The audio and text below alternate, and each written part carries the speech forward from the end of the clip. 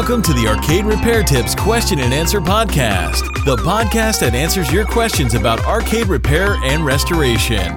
Now, here are your hosts, Eric and Chris. Welcome to Arcade Repair Tips, episode 68. I'm Eric, your host, and with me, now I can say, as always, my co-host, Rusty. Hey, Rusty, how's it going? Just fine, sir. How are you today? I don't think there's a single thing that I can complain about today. Well, nobody's going to listen to you anyway. It's nice outside. It is. Beautiful day. A big pinball festival is coming up soon. It is. It is. Life is good. You know, before we go too much further, I know we haven't changed our intro, so everybody that's hearing this is hearing it say Arcade Repair Tips with Eric and Chris.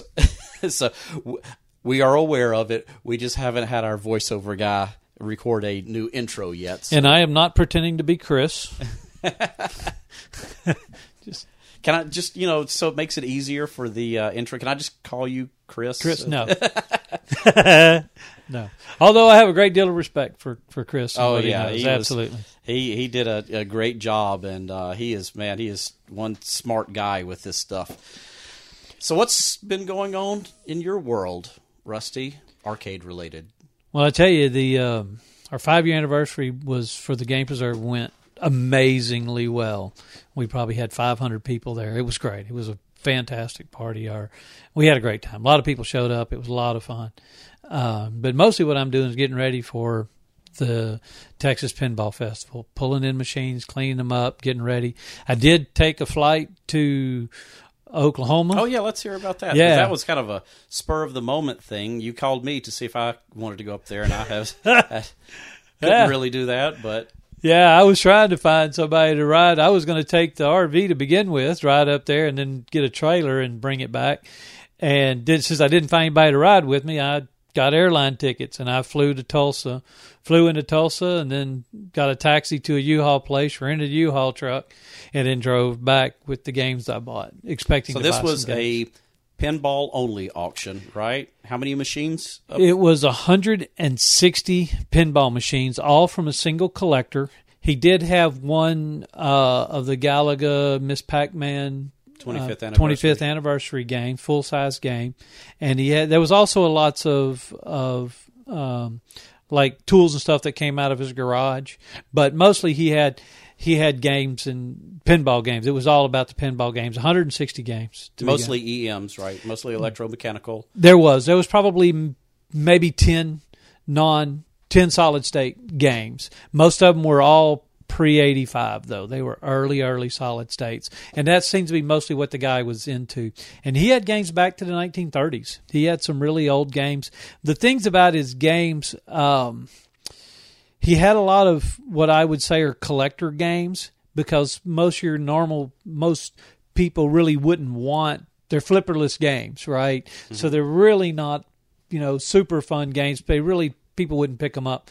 But they were collector games, but they weren't collector quality games. So desirable titles, but not necessarily the best condition. Exactly. And then we all stood around and watched the prices, and we were just amazed at how... Well, before you talk about the actual auction, if you book a flight, rent a U-Haul, knowing you're going to drive the U-Haul back, not take a flight, that's a level of commitment. That's you saying, I'm not coming back empty-handed, right? Yes, and you're right on with that, because when the thing actually started, I really, the first 2 or 3 times, the prices were higher than what I was anticipating to pay.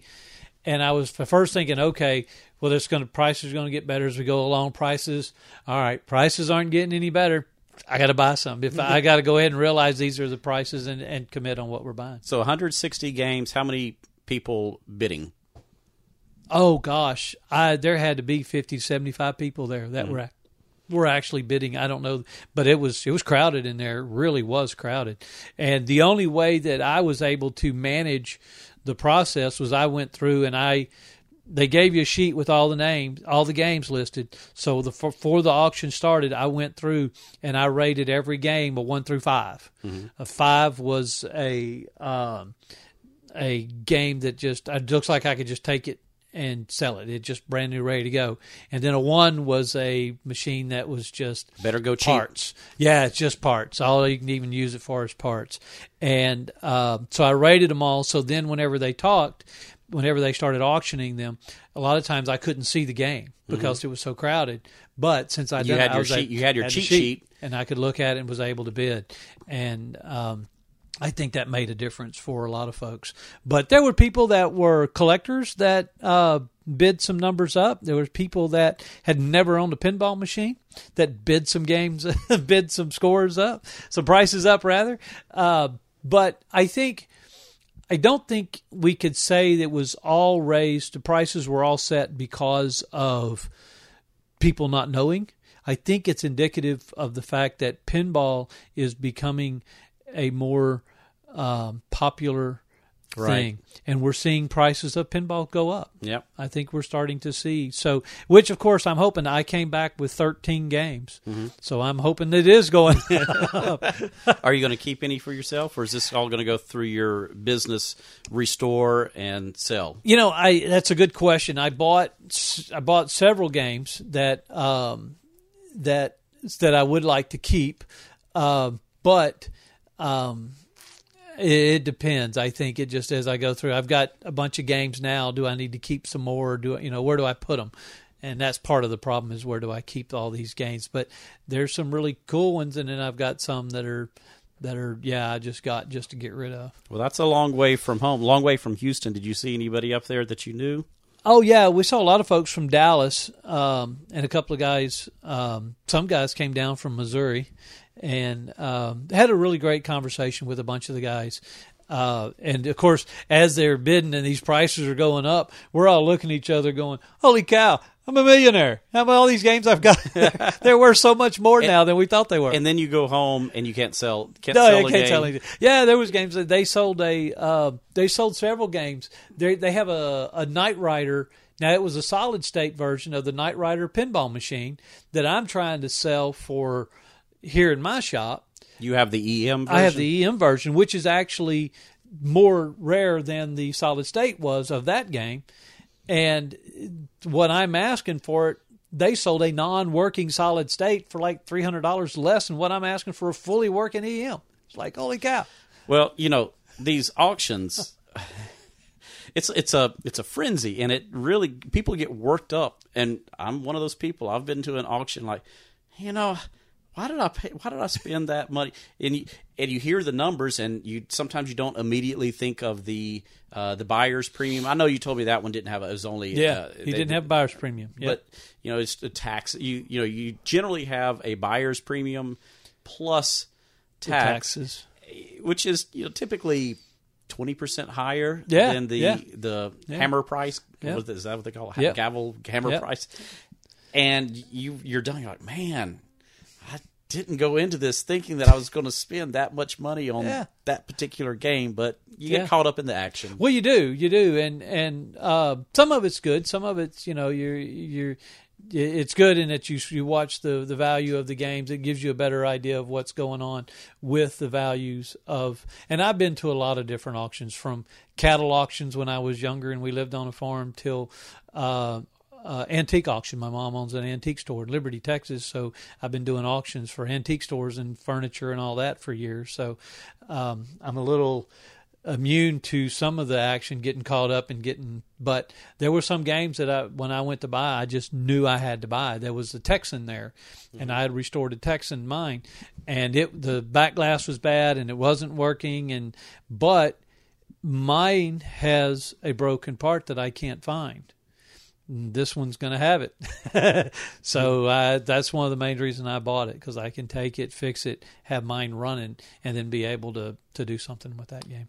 I know you can't take a pinball dolly on an airplane, so how did you get these things loaded up? Well, I tell you, it's funny because after we bought them all up, I needed to get out that night so I could drive the next day, and I had bought 13 games, had to take them all down, and about 3 days previous, I had busted my toe my toes on my left foot really bad. I thought I'd actually broke them. I busted it so bad, and I could barely walk. And luckily, Sean Christensen from Dallas was there, and he had spent the night, was getting a hotel, and he actually helped me load them all. And a nice big thanks to him. Oh, it really was. He's a great guy. And he's a great guy for helping him do that. But I will say that it's the arcade and pinball community, guys. We just we see somebody neat, we just do it just for grins, Right. We'll see the same thing through all the stuff. So, but anyway, so yeah, I've been trying to get stuff ready for TPF. I've got TPF being the acronym for the Texas Pinball Festival.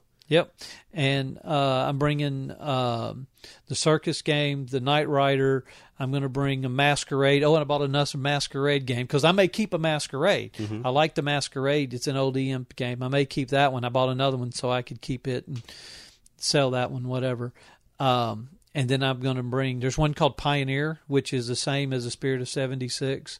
And 2-player versus a 4-player. 4-player, yep, sure is. And the Pioneer is a 2-player. So you see more of the artwork. It's a great backglass. The backglass is awesome on that one. So I'm going to bring that one in Chicago Coins Hollywood. It has like, I'm going to say it has Laurel and Hardy on the front, which is really cool. And then Hee Haw. They actually as have in one like the Hee Haw. TV show? Yep, as in supposedly it's a TV show, but nobody on the TV show. There's really no, they patterned it kind of after the TV show, but there's really no actual pictures of the stars from the TV show. Right. So Buck Owens, Roy Clark, they're not on there. It's just people. So it's like when you see the 8-ball pinball and you have to pretend that that's not Fonzie on the back glass when that's Exactly. Fonzie on That's the back really glass. fun. Yeah. But it's really that.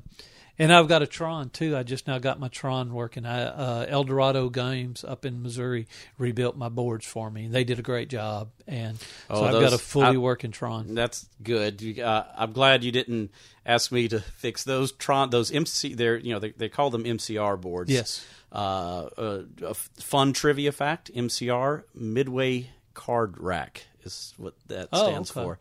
So Tron, Journey. I'm trying to think of all the games that Tapper that use that same. They're kind of a pain to work on because it's a 3-board set and lots of interconnects. So they're kind of tough to work on. Yeah.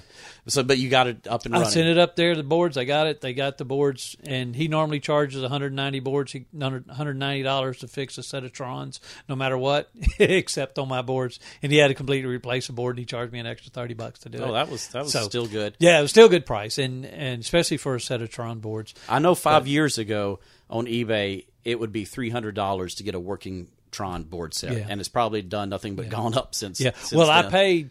I paid $175, I think, for that board set off of eBay. That wasn't. I didn't know if it worked or not. Well, yeah, I think they did, because if somebody tries to sell you one that says it's not working, they'll know if it's working or not. Untested means they've tested it and it's not working. And it's not working. Yeah, you need to just assume that it's not. And so they had to replace it. So it cost me. I probably got $350 in the boards, but the game itself, everything works. All the lights work in it. It's a nice looking cabinet. You have the black lights in it. The black lights are working and all that, and it's really looking good. It's going to be a nice game. That's and I have a Tron in the other room, and it's a really nice one. And I can't. It's probably been at least a year since I've played it. It's a great game, but to me it's almost a work of art. It's there as a, it's fun to play, but it's it's one that I don't want to get rid of because it's kind of like if you had that's a game that really says 80s arcade. Yeah, and it's amazing how much difference in price that one is compared to other arcade games. I mean, we're talking $1,800 to $2,000 value of those Tron games, where a regular video game is $400, $500, $600. And there were tons of Trons made back in the day. Everybody wants them. Yeah, it's just a very popular one. Anything else of interest since the? Not really. That was it. What have you been up to? What have I been up to? Well, I'm also I need to get a game ready for TPF. I'm not even sure what I'm going to take up there. I'm going to take I have a Space Invaders pinball that is not currently working that I think I'm going to try to get it working between now and then. Just the usual kind of repair stuff we had. Well, the last time we talked That's maybe something worth talking about. The last time we had recorded a podcast, you had the Donkey Kong board set that was doing some strange things, and we were going to look at it right after we did the recording, and we did look at it. We did look at it. And that one kicked my butt for a little while. I really thought that was going to be an easy one. So what the problem was, the sound, as you turn the game on, Donkey Kong has this sound. I'm not sure that I'm going to be able to duplicate this when you jump. It kind of fades out. It starts off strong, like a springy kind of, and it fades out quickly. That sound was just kind of at low volume in the background all the time. Now, when you played a game and hit the jump button, you'd get the loud jump, but it wouldn't fade all the way out like it's supposed to. Now, we took this game board, we hooked it up to the power on the bench. The power supply had the speaker connected, the oscilloscope to check all the waveforms, and actually had a good soundboard to compare it to.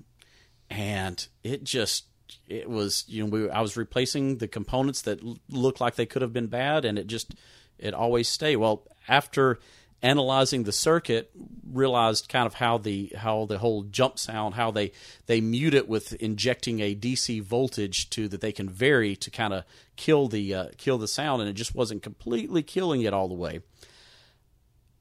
Ended up finding the solution from another Donkey Kong board set that I had in my machine, where I saw that Nintendo realized that there was kind of a problem with it, and they put they call it, it's like a, I guess you could call it it's not like a bodge wire, but it's an afterthought. Like, we've got to kind of re-engineer this after production. So they put a resistor in a specific place, and it corrects the problem. And it was done on my board. I put it on the one that you brought and fixed the problem. The jump sound was still correct, but it faded away exactly like it should. Yeah, and it sounds. And the other thing you had to work on too is the vertical sync. Oh, right, and that one was not. I did a little tracing and found that was the bad potentiometer, right? Yeah. Because I also had another Donkey Kong board set I fixed right after that, since I was already, I was like, okay, I'm doing one. Let's do another one real quick. Yeah. So that was a sync issue also, but that was Robert's Donkey Kong. That was a bad chip on it. Well, and I think even though you got that, I think mine was. I still have a problem with the vertical sync on mine, and I'm thinking that it's on the monitor though, because I had another Sanyo 20 EZ20 that I repaired for another person and another client, and hooked it up to that Donkey Kong, and it doesn't twitch. Mm-hmm. It just, this other one, when you hook it up, it'll run fine, and then about every 5 minutes it'll twitch, and then it'll be fine, then it'll twitch again, and gosh, I don't know. I'm thinking there's probably a bad solder connection somewhere in it, and I just have to trace that down. Yeah, it worked well on the monitor here, on the Donkey Kong monitor here. So. Yeah. And it was working fine on the other monitor, so it's got to be what I've got in the monitor. And I did rebuild that monitor. I did redo that monitor. I really just wasn't hoping it was that EZ20, because that thing is a pain. That EZ20 is a pain in the butt to pull apart. I think we have a question about that. We'll talk get about to that a little more but that is in kind depth. Of a pain. Yeah. But as far as I know I've worked on some other things, but if it didn't happen within the past day or two, I have a hard time remembering. I work on so many. Oh, I know one thing I'm working on is I acquired 4 flat panel Megatouch machines, and I have been going through. I thought I had given up working on those. I've repaired a lot of Megatouch machines over the years, and most of them have been the CRT version, the larger version with a 13-inch screen, and they're basically just a computer with a touch screen overlay, and I say a computer like a regular PC motherboard with some extra stuff on it, and I really thought I was done with them, but I found a deal locally where I picked up 4 bad ones for a pretty good price, and I'm in the middle of fixing all of those. So they're going to show up at TPF? No, they're heavy. I don't want to. Even the flat panel ones are really heavy. So these are like full size arcades, not like a No. bar top. They're the bar top ones, but they're still 100 pounds. Oh, you don't want to shove it in your truck? Nope, Take one? I don't. Yep, I'm done. But I am doing something different with these ones that I'm working on now. I'm going to put solid state hard drives in them as opposed to the conventional spinning platter hard drive to kind of increase the reliability and increase the speed of the boot time and everything. I think I want to keep one of them. I kind of miss my Megatouch. I had one for years and like I don't play this anymore. Sell it and you're like, now I want to play it. Play it again, yeah, and it's gone. Well, Brian Goss did that to our Fix-It Felix, put in a solid state drive, and it made a huge difference. It really does. It'll boot twice as fast, and it won't crash. It won't crash. Shouldn't crash. Yeah. It does make a big difference. It does make a big difference. So earlier you were talking about bringing the games back from Oklahoma and loading them into the truck and all that. So I think that'd be something good for us to talk about for a little while. Transporting games. Yeah. So what was? Tell me your very first game you bought, and how did you get it home? Do you remember? Of course you remember. I remember the game I bought, and I have several stories about that particular. The first game I ever bought was from a now defunct mall in West Monroe, Louisiana. It was the Glenwood Mall at an arcade that they had a Gottlieb black hole pinball machine that didn't work, wouldn't boot up, wouldn't turn on. And if memory serves me correct, I think I got it for $100. So how'd you find out about it? Was you just looking for it, or how did I find out about it? Well, I was back in this was 1988. Wow. Yeah. And so that was back when I was still spending a pretty fair amount of time in the arcade. I guess maybe I knew someone that worked there or whatever. And they said, "Hey, here, you want to buy this thing? It doesn't work." Buy it, yeah. And I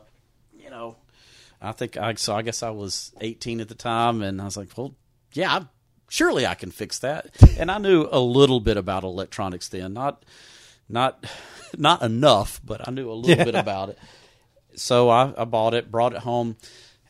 I didn't have a truck. I had a little tiny RX-7 back then. Oh my crap! I don't know. I had a friend that friend to help you bring it on.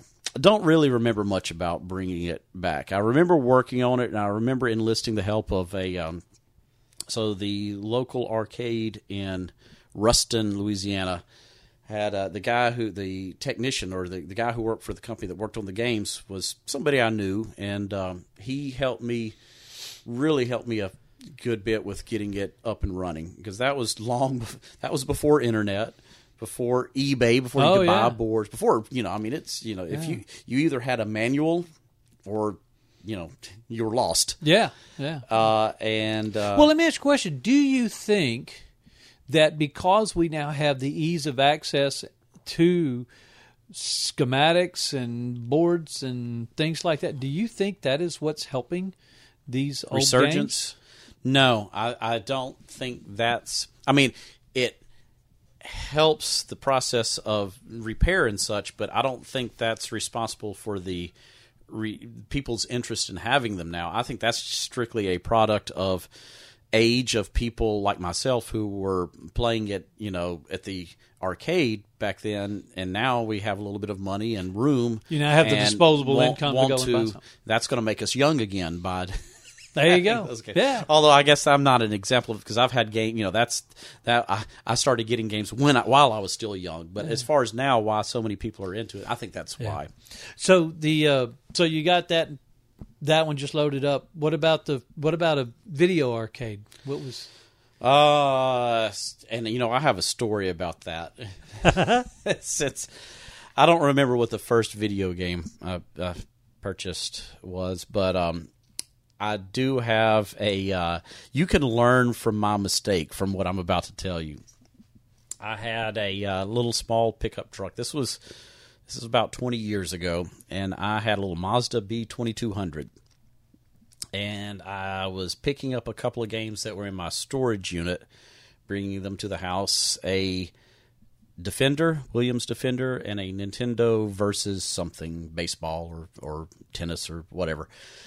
And threw them in the back, got them loaded up. They were upright in the back of the truck.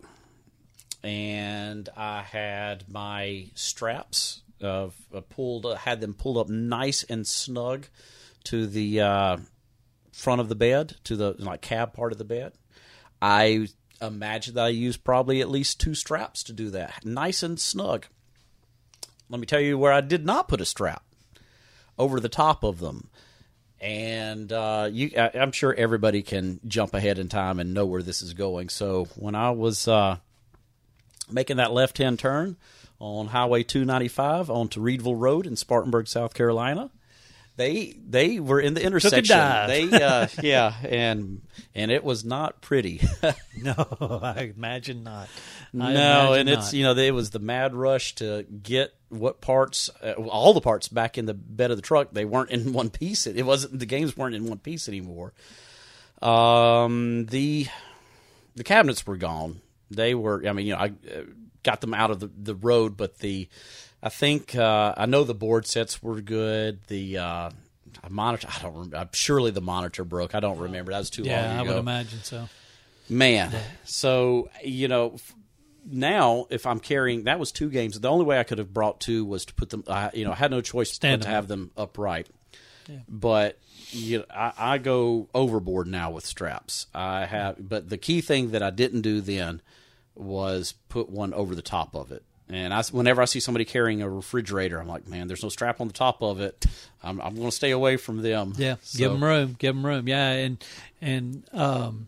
so that's something I think we can cover a little bit and talk about as we talk about, because people are buying machines for the very first time and they're taking them home. And I hear people, hey, I've got this machine now to work on. How do I get it over there? And so and the mistakes that I see is that people will grab it.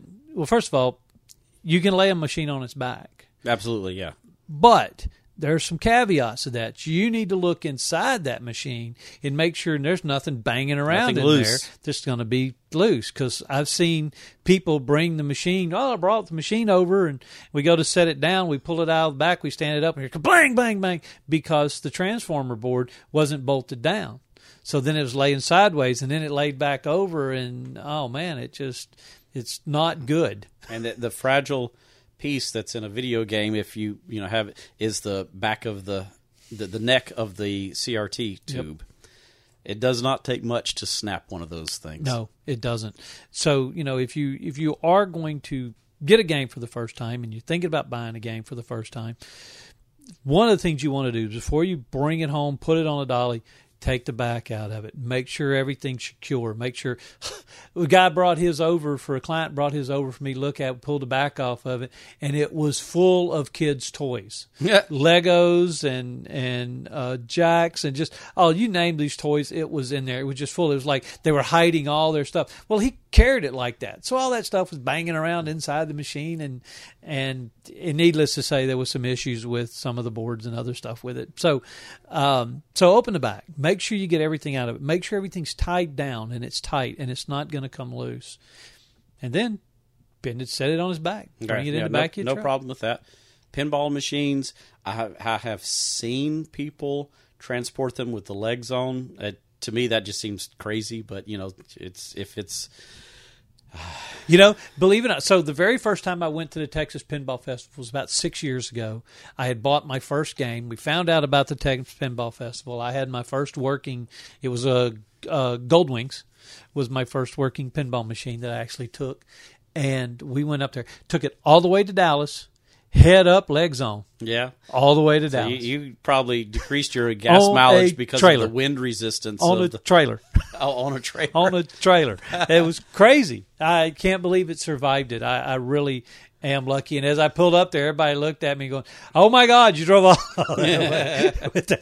Yeah, and I'm like, yeah. You're not supposed to do that? Yeah, I thought it'd be fine. Yeah, no, take your legs off. And actually, it's easy if you have a pinball machine and you want to put it in the back of the pickup truck.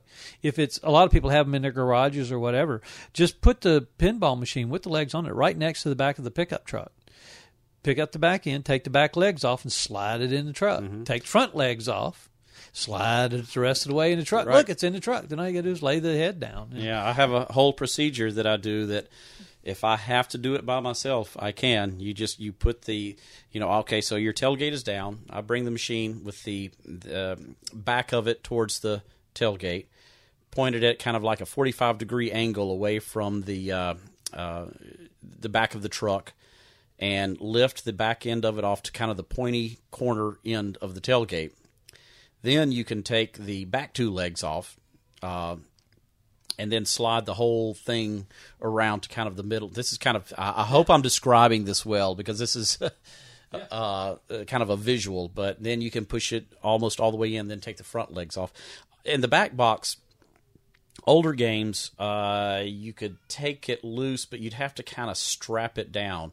Newer pinballs are hinged.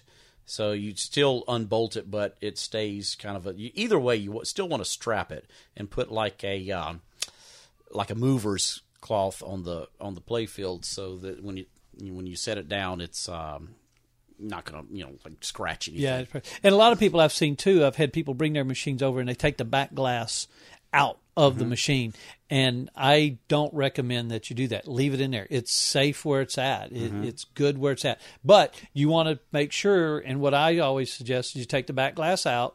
You usually have to anyway to get it to lay down, but make sure that there's usually a light board behind it that swivels, right, that you can get in. Make sure that light board is latch tight, that it's not going to bang around and land against your glass. But leave the glass on it, and by all means, and because it protects that glass, it keeps it from it. I've seen people carry it in their back end of their pickup truck, and that's more likely. Yeah, it's more likely to get broke if you got to stop quick than it would be if you just left it in the back on the machine itself. Now, one of the things I will tell you, and this happened to I won't mention who did it, but somebody was bringing a video game to the game preserve for us to use, and they went to unload it, and again, using that method where it's on its back, slid it out to where they leaned it over and were just going to put it down on the corner and then go to grab it. Well, that machine actually had wheels. Oh, on the wheels on the back. Right. Which a lot of them do. That machine, right, exactly. A lot of them have that. A lot of them do. And so what's it do? It skated whoosh, right out, boom, and not only did it go off the back of the truck, it went through the window, the front window of our of the game preserve, and I lost a section of my window and had to. No kidding. I did not know this story.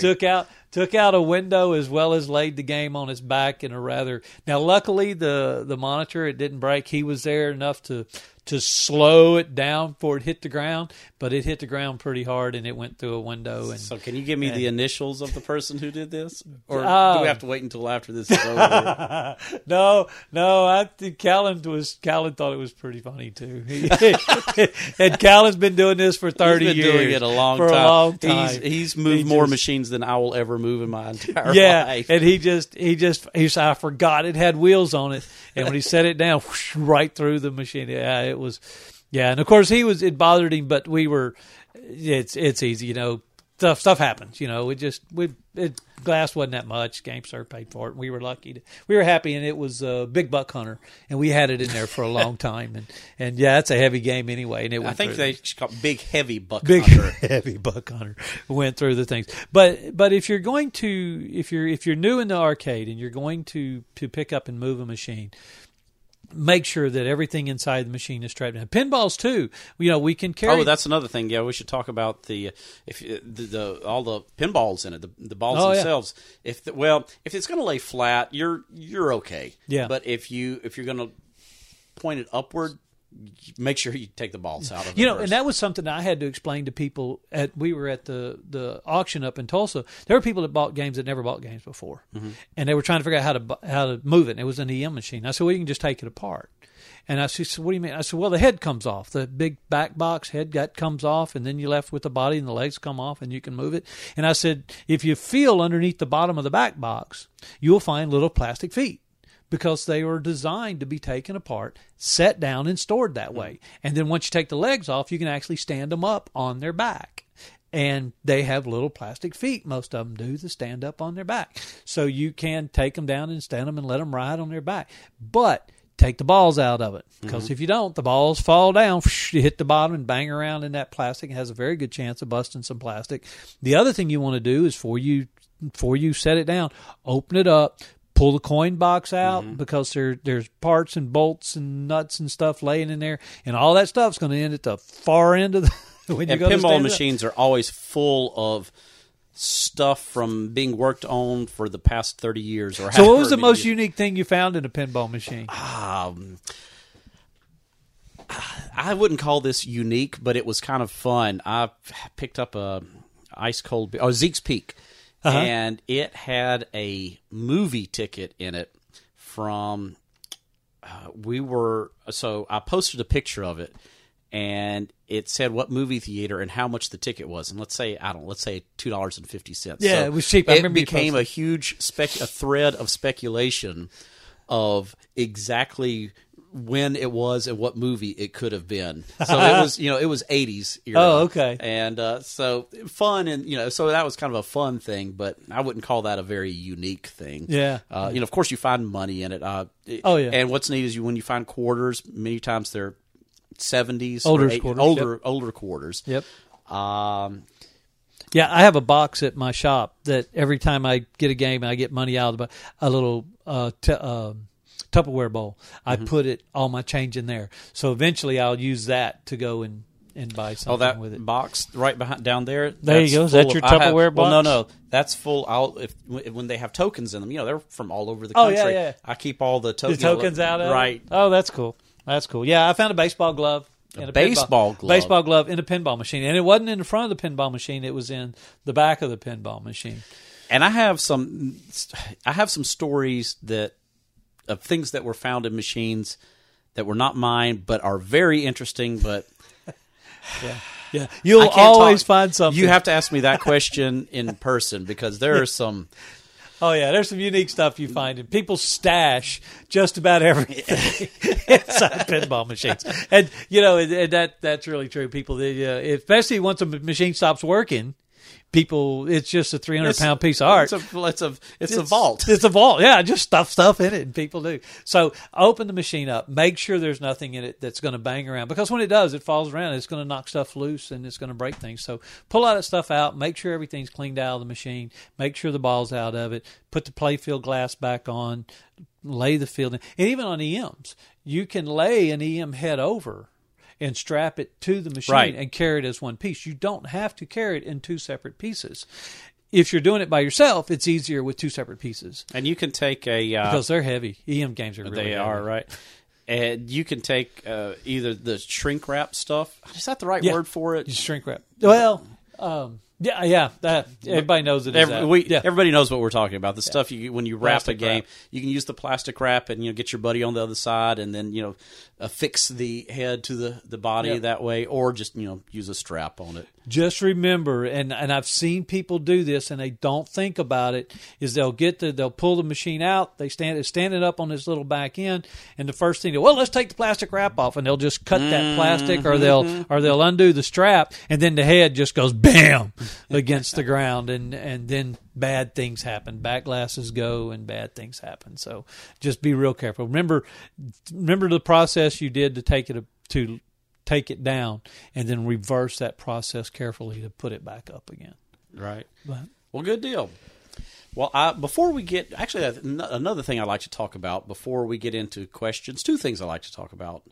Number one, I didn't say this at the beginning of the episode. I should have teased this, but later after the questions, we're going to talk to Ed Vanderveen. I'm going to talk to Ed Vanderveen of the Texas Pinball Festival. He's the one of the primary promoters of the show. He and his wife, plus another gentleman, Paul McKinney, put on the show, which is a huge show. and we have a discussion about the show, how it came to be, how it's all just many things about the show itself. Number 2, speaking of shows, we need to talk about the Houston Arcade Expo. It's a long ways away. It's in October, but some new news just came out about it yesterday, which is we are exciting. so excited to hear this. The location for the past, I think, about 10 years has been it's been a good location, but we've outgrown that hotel. And a new location was just announced. It's going to have double the amount of floor space for the show. And the hotel is going to be really nice. It's about triple the size of the previous hotel. So everybody's really excited about that. And it is October 19th and 20th, Houston Arcade Expo. Come see us. Yeah, we're literally looking forward to it. The last few years, we've been, been there less and less machines, less effort put into it. And matter of fact, this last year, the Game Preserve didn't even make a presence there, and neither did Key Arcades. But we are fully supportive of this new location. We're so excited where it's going to be. I think it's going to make a big difference, and not only with the size, but also with the actual location there. And it's a much nicer hotel. We're really excited about what's going to be fun. It's going to be exciting. Yeah, it really is. That's going to be a lot of fun. We're looking forward to it. All right, I believe it is time to get into the questions. You've got your list there, and something I always forget to do. Give the email address. So what is the email address? Tell me, Eric, what is the email address? The email address is podcast@arcaderepairtips.com. Yep, send you a message, send your questions in. We'll be able to see if we can help you out. It'd be good if you had a picture that goes along with it, if you had something that we could see, because you'll see as we go along here, there could be a couple of different reasons that a machine is doing a particular thing, but based on the description, we can't tell whether it's A or B. So we have to give you both solutions. Yeah, and just attach a picture, especially monitor problems or like this. A description of what it's doing visually is never as good as an actual picture. Yeah. Well, let's jump into it, Rusty. Cool. Do you want to? Why don't you read this first one? Oh yeah, give me the one that's a paragraph. The long. And a half. Thank you very much. I only am doing that because I have researched the answers. So I get to ask a question, you get to answer it? Well, fine, let's go that route. All right. Paul sent this in. It has an Asteroids machine that worked great for years, and when it went out, no one wanted to try to repair it. I was told finding a board was near impossible. Years later, I found someone that rebuilds the board, had the board repaired, and it's in my hand. I'm told by infinite numbers of experts, has he talked to us? He has now. He has now, how easy it is to install the board, but none have shown how to do it. So, should I try doing this myself? Could I ruin the board? Let's pause stop there right because there. He jumps onto a different subject. I'm going to address several things on this.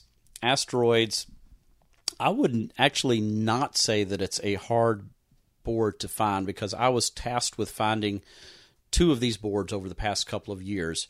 In fact, if you turn around, there are 3 Asteroids boards over there, and if you look to your right, there's a whole harness, like a test bench for Asteroids. So they are not really too hard to find. There were a lot of Asteroids made, a lot of them. So Yeah. But as far as how to install the board, it's somewhat straightforward, but there's only one connector. It's, what they call the edge connector. It's just one connector, but it can be put on backwards. The game board itself does have what they call a key on it, or a slot for a key, meaning that your edge connector, the female part of your edge connector, might have a key in it, which is just a little slither of plastic that makes sure that the hopefully that wasn't loud. Rusty's just dropped the mic, his microphone. I hadn't even been drinking today. So it can be put on backwards. So I grabbed one of my Asteroids boards and my harness, which is just about a foot to your right there. And here's how it should be connected. If you look on your game board, you will see A to Z on one side, and then numerically on the... actually, you know what? I'm going to grab one of the game boards right now so I can better describe what I'm saying. Okay, on your connector, just as I said, you've got A to Z on one side and 1 through 22 on the other. So they obviously skip a few letters, don't they? Yep. And that's very typical. Very typical. And here is what my notes say. Looking at Z, the connector, when you, which is the, sorry, you know what? Rusty just pointed at something. There are two edge connectors on this Atari board. One of them is not, it's a much smaller one, but it does not get used. It's for testing purposes in the factory. It's nothing's connected to it, so you'll match up the size, but it's a smaller size, so you're not going to can't put it on there wrong. Right. So the Z, if you look at where on the game board it's silk screened Z, that is where grab my notes again. That is where the black wire will go. In other words, if you flip it and have the harness going the wrong way, it's going to be the wrong color. It's not going to be a black wire. It's going to be like a red with something. So as long as you put it in the orientation where Z has the black wire going to it, then you're going to be golden. Let's see. He also mentions. Let's jump back to the question here. Centipede game monitor is blurry and has streaks in the picture, but the brightness is fine. Should I look at the back to try to adjust? Now he goes on to asking about who can he contact to help him. He doesn't say where he is, but let's jump past the last part of the question. So, Centipede, Atari, brightness is good, but it's blurry. Now, the monitors that came in these games, it could be one of a couple of different monitors, but what they all do have is a focus adjustment, which is either directly on the flyback, which the flyback is the large casing that has the usually a red wire coming out of it that goes to the suction cup looking thing on the back of the tube. Don't touch a suction cup. Yeah, don't stick your finger up underneath that. And that flyback will have on it or very close to it a focus adjustment. So that's pretty straightforward. You're going to need either a buddy on the other side of the game to tell you, keep going. No, go back. Yeah. How many times do you have that conversation? Exactly. Or a mirror. Exactly, a mirror. Yeah, and you can use a mirror to lean around. And even the mirror is tricky then because you got one hand behind reaching inside the back and the other hand you're stretched out trying to put the mirror in the front of the machine so you can see the... Now, what I did at my shop, just because I work on a bunch of them, is I actually went and got one of those mirrors that go in the bathroom that's got the stretch out. Yeah. So that's a good idea. I stretch it out, set it like I want, then I can just look at the mirror and see. So since I do so many, and you know what else I've seen? If you go to a music store and get the stands that hold your sheet music. Oh, there I've you seen go. People put a mirror on that and adjust it. You know, a mic stand would work too. Anything really that would stand by itself could do it by yourself. Your smallest child could do it too. Here, baby, hold that. Hold the mirror, for Daddy. Right? Go back to the mirror. There you go. Yeah, and then you can do it, or somebody can hold a mirror for you. But but as you work on these games, I was saying this just a minute ago, but when you're adjusting a monitor and you have your friend over there, when you're going through all the various adjustments, that's one thing you'll get used to saying. Oh, keep going. Go back just a little bit. Go back. No, go the other way. yeah. Especially especially like on some of the older games, the potentiometers, the adjustment pots tend to get a little dirty and they're hard to think. So 1 minute is right, and it's not. It's good. Go back the other way. Yeah, absolutely. So it says here, should I try doing it myself? Could you ruin the board? And I didn't really answer that directly, but yes, if you put that connector on upside down, you could do some damage to the board. Yeah.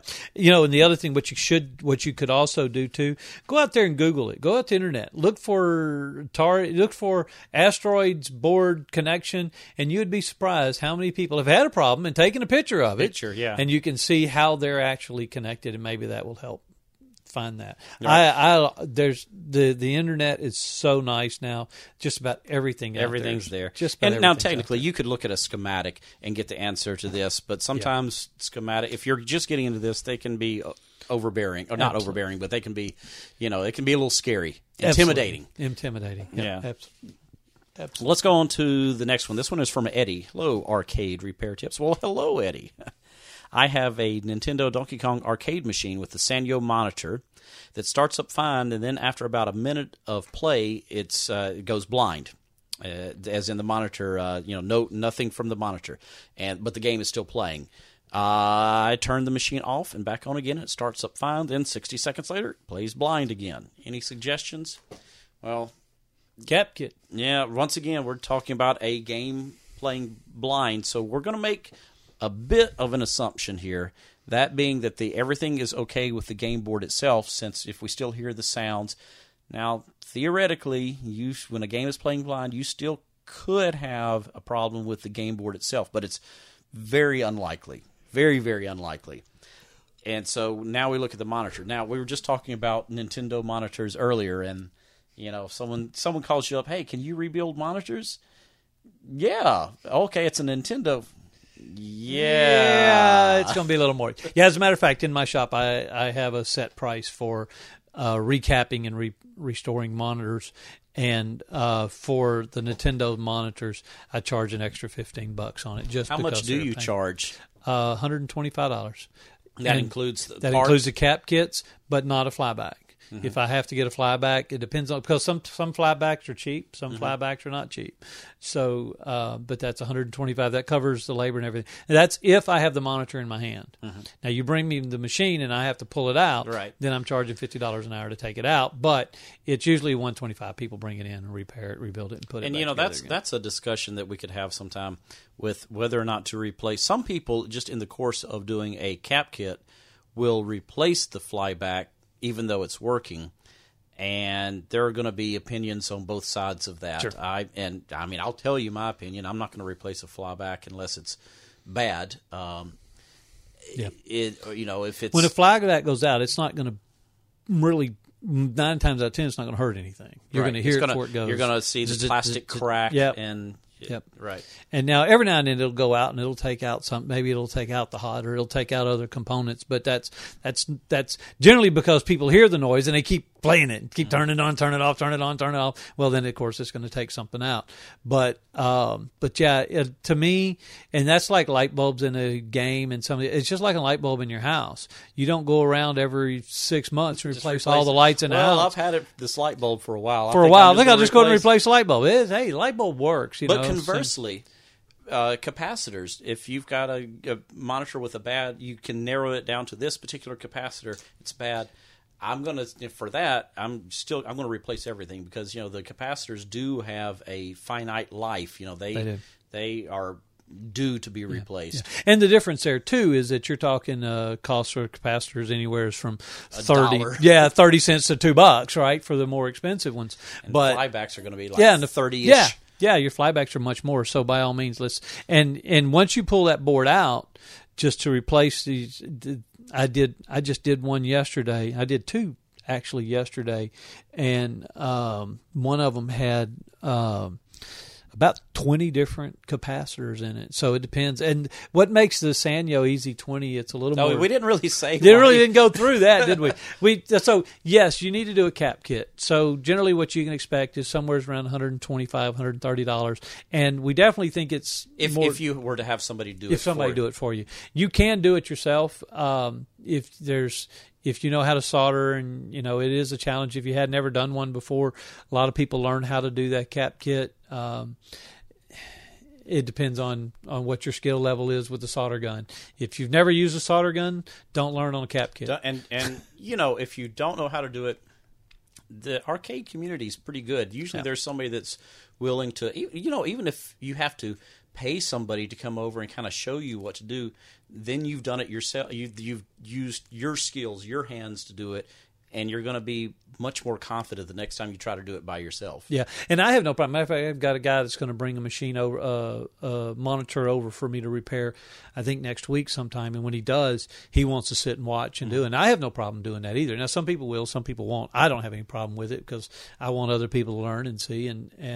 But that Easy 20, with the monitor, what's interesting about that monitor is not only the way it fits in there, but it's also got an audio board connected to it. Right. So you have to pull the audio board, and of course, when you do that, go and replace the caps on it too, and that'll just make it all better, and it's all nice and happy. But it is a little more of a pain to pull apart than some of the other monitors. But yeah, cap kit, dude. Go get your cap kit. That'll make it work. Okay, the next one is from Tyler. Hey, thanks for all the helpful tips about arcades. I recently bought a Miss Pac-Man that had been converted to a 60-in-1 JAMA system. The ever-popular 60-in-1 board, right? Yep. The game turns on, but the monitor is only displaying a blue screen. The person I bought it from said that the game was playing, and over time the picture went away. So he bought it in that condition. With the blue screen. The person I bought it from said, I replaced the JAMA board, but the issue is still present. I do have an orange neck glow when the game is plugged in.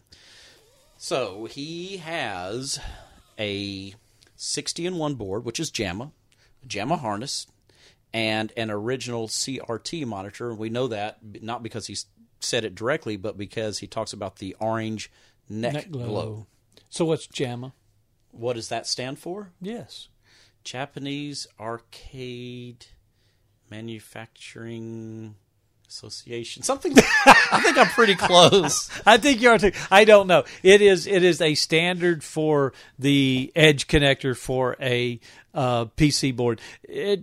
And Miss Pac-Man is not a JAMA connection. Right. This Pac-Man is its own. So you can change from a Pac-Man to a JAMA connection, but when you do, you're going to change all the wires out. You're going to change. It's going to be a different connector. You cannot just go back and plug another board back in. The Asteroids board is not a JAMA connection, right? Asteroids, no. But no. Yeah, JAMA, okay, Japan Amusement Machine and Marketing Association. I wasn't as close as I thought. You're pretty close, so. But that does stand for the standardized. So what happened is in the late 70s and 80s when they started coming out with games, everybody was doing their own connectors, own things. Beta, VHS. Yeah, exactly. Blu-ray, HD, DVD. Then finally somebody said, if we had a standard, it would be so much easier to make harnesses and things, and that's what they did. So they came up with the JAMA. So he had a 60-in-1 board. It was only blue. Then he changed it out and put it, which is a great way to test whether or not your monitor. Right. And so that's already good troubleshooting. Yes, absolutely. So now he's put another one in. Oh, the issue's still present. That means that it is not the JAMA board. Right. It is not your board. Now, one thing I do want to say about this, these 60-in-1 boards do have two different outputs, two different resolution outputs. They have VGA and CGA. CGA is the same thing as standard res. Now, you do need to select the correct one for, if he has the CRT, it's going to be the CGA resolution. Now, he wouldn't get the blue screen. He would he'd just get black. That'd be nothing. So now we're talking. So let's talk about the monitor. If it's just a blue screen, there's a couple. First thing I think of is the sync wire actually connected properly? The JAMA harness has a combined horizontal and vertical sync, and if the color information is getting to the monitor, the red, green, and blue, but the sync is not, you're just not going to get anything. And if, in theory, his blue drive was turned up a little high, you'd have a blue screen or whatever, color, as if nothing was, connected to it at all. Yeah. It sounds like, to me, honestly, what it sounds like to me is that his monitor was going out, cap kit, if his monitor was going out, so what he did was, he got back there in the back and started fiddling with everything. Turning things, and when he quit, he had turned the blue drive all the way up and the blue cut off all the way down. So that's why you're nothing but blue. And when you swap it out, that's what you're seeing. It's now Tyler is changing the game board out, but something I kind of skipped over, there's a possibility that the connector going to the monitor, the 6-pin connector, may not even be connected. It may have come loose at some point, or even just a bad solder joint. You're going to have to take that. You're going to have to get into that monitor and check the solder joints. Play around with that. I really think that the blue drive is just turned up, and he's just got. And once again, if your sync is not going to it, you're not going to get any kind of data on the screen if there's no sync. Yeah. So a couple of things to check there. Make sure that connector on the monitor is only going to have 2 connections to it to work. You're going to have power, and you're going to have your signal coming into it. You may have another connector that leads out to a remote adjustment board, but not on if it's an original monitor from a Pac-Man. It's not going to have probably a G07 in there. Yeah, G07 or 46. Anyway, okay. So those are some things to check. Like I said, it's good. You've already narrowed it down. We know it's not the game board. It could be some bad wiring in that harness, though, the JAMA harness going up to the monitor. Oh, can I do the next one? Okay. Cool, because it's like 2 sentences. Yeah. All right, so Reggie says, I purchased a Street Fighter II Champion Edition. When I first got it, it played fine, but without any sound. Next time I went to play it, it just had a blue screen, and I have no clue where to start. Blue screen? Blue screen, that sounds familiar, screen? doesn't it? Man, it's deja vu all over again. Vu. So, and I just had a Street Fighter. Matter of fact, I still have it in my shop. I worked on it recently and still working on it now. I'm going to fix it. Matter of fact, so and we're going back to what Tyler said too. It really fits in well because Street Fighter was having trouble with all these graphic issues and goofiness on the screen and things. And I thought it was We're talking about your Street Fighter now. Yeah, we talked Street Fighter. I thought it was a Street Fighter. So I messed with it and pulled it out and reset all the chips and put it back together again, plugged it back in, and looked at the voltage, and same thing. So I thought, well, and it didn't look like it was a cap kit, didn't look like it was a monitor issue. So I went and bought a 750-in-1 game box. That's a lot of games. That's a lot of games. 751, yeah. 750 game box, and it's JAMA, as is Street Fighter 2 is a JAMA. Right.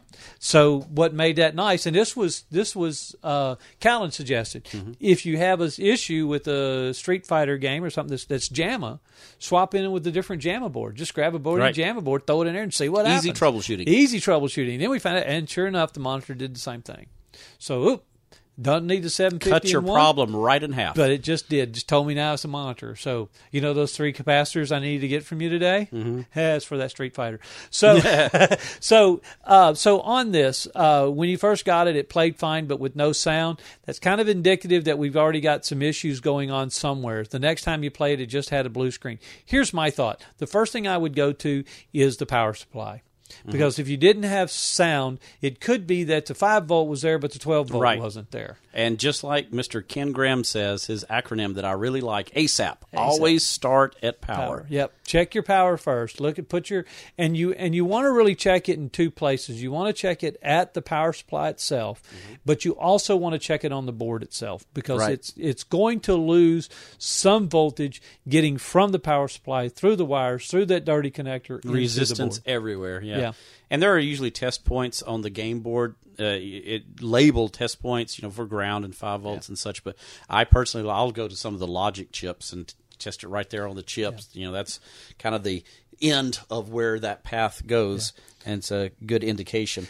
And you need about 4.8 and higher, between 4.8 and 5.2. Anything less than that, you're going to start having issues. Yeah. Start there. Right. So start there. Exactly. Start at power. As far as the sound goes, there's, it could be anything from a bad speaker, bust out your multimeter, put it on resistance. You should have, usually they're 8-ohm speakers. Volume control. He went sound, and now it's not playing with just a blue screen. To me, it sounded like the board was on the way out. Could have, that's, we're going to tell you several things to check. Rusty already mentioned the power supply. Make sure that's you getting all your voltages.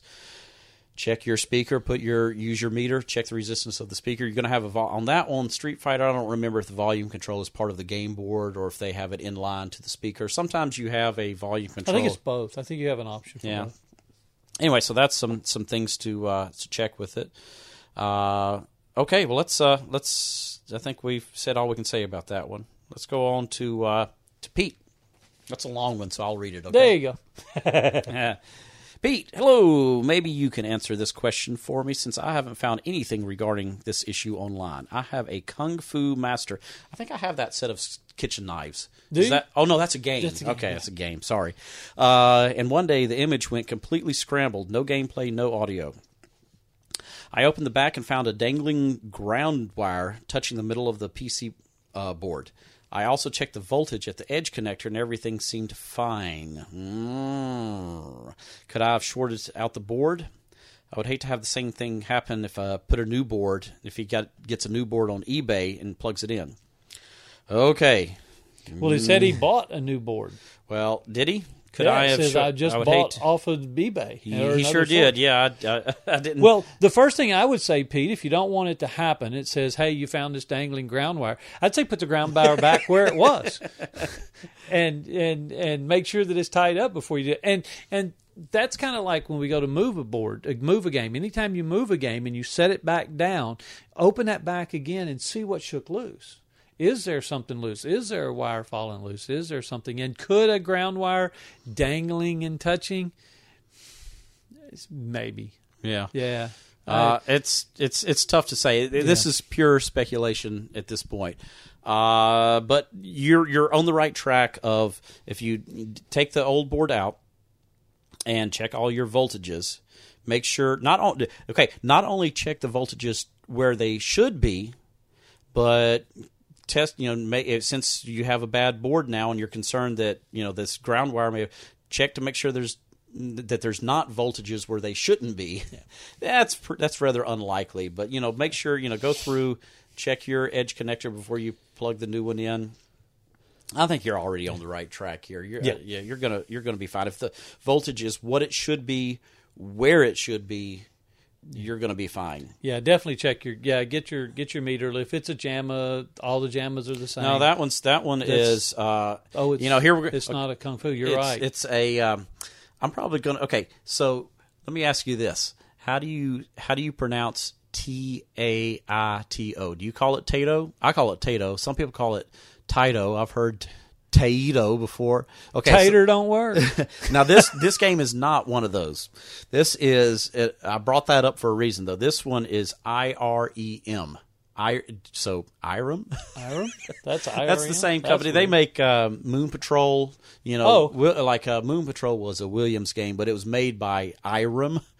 Let's go with that pronunciation. Okay, how about that? Sounds good.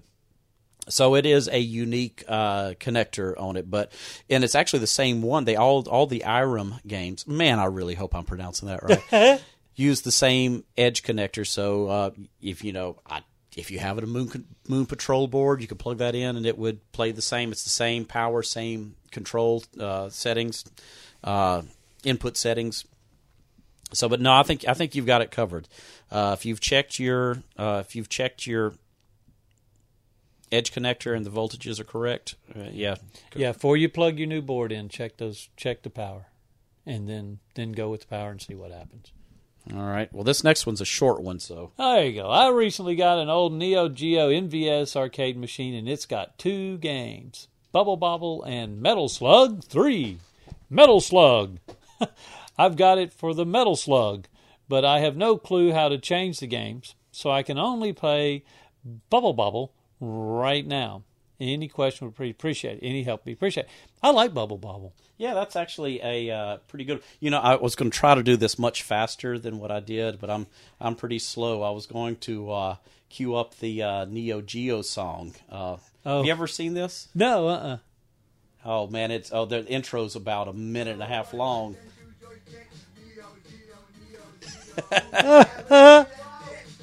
Okay, that would have been much smoother if I had that planned out ahead of time.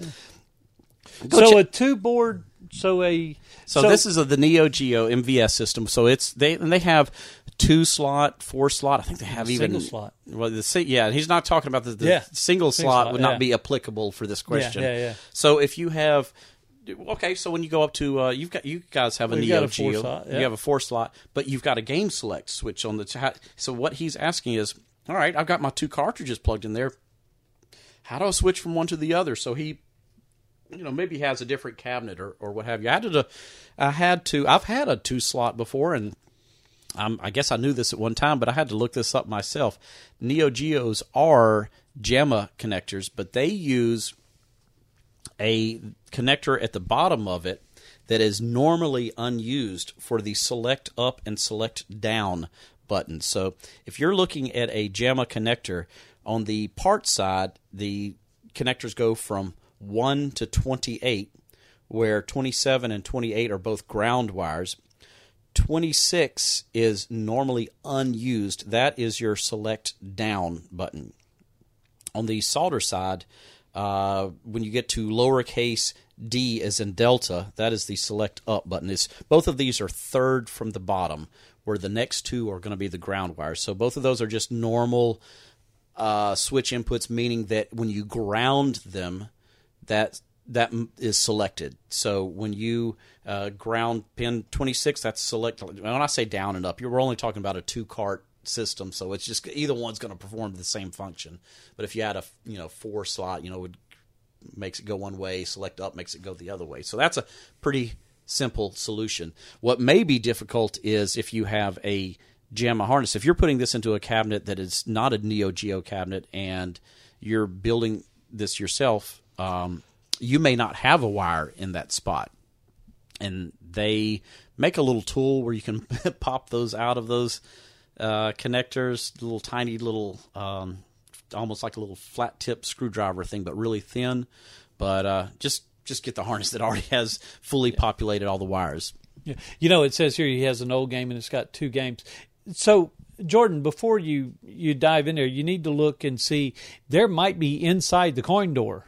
There might be that switch and that button you're looking for. Because on our game at the 4-slot that we have, and most of the Neo Geos I see, there is a select button, games 1 and 2, where you can go through and select the buttons.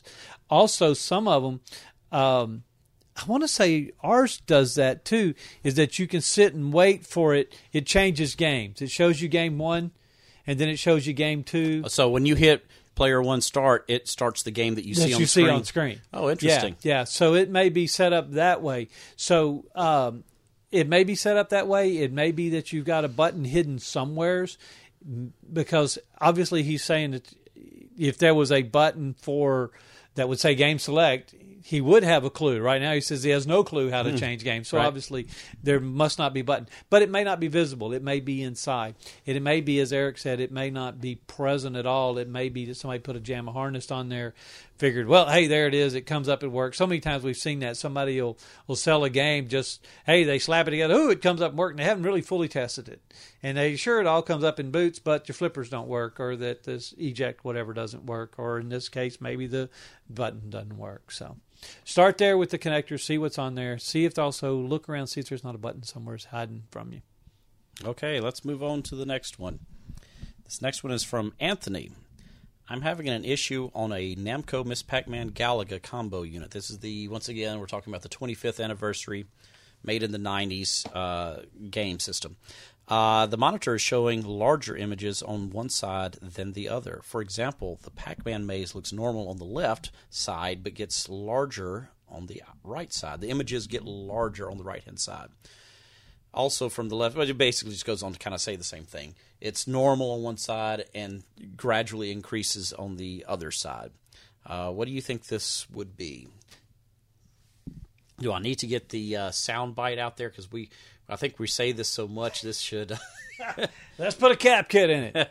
But yes, that is, once again, that's going to be a cap. Okay, so that game, it is a JAMMA game, but it is also, even though it's a newer game from the 90s, it is still a CGA resolution monitor.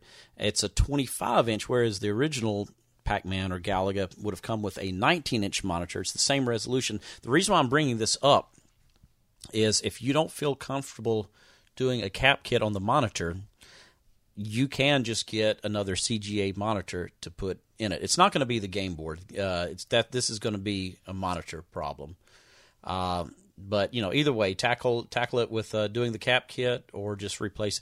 25-inch CGA monitors. It's not going to be as easy to find as a 19-inch, but they're out there. Well, what's interesting is that they made 2 versions of that.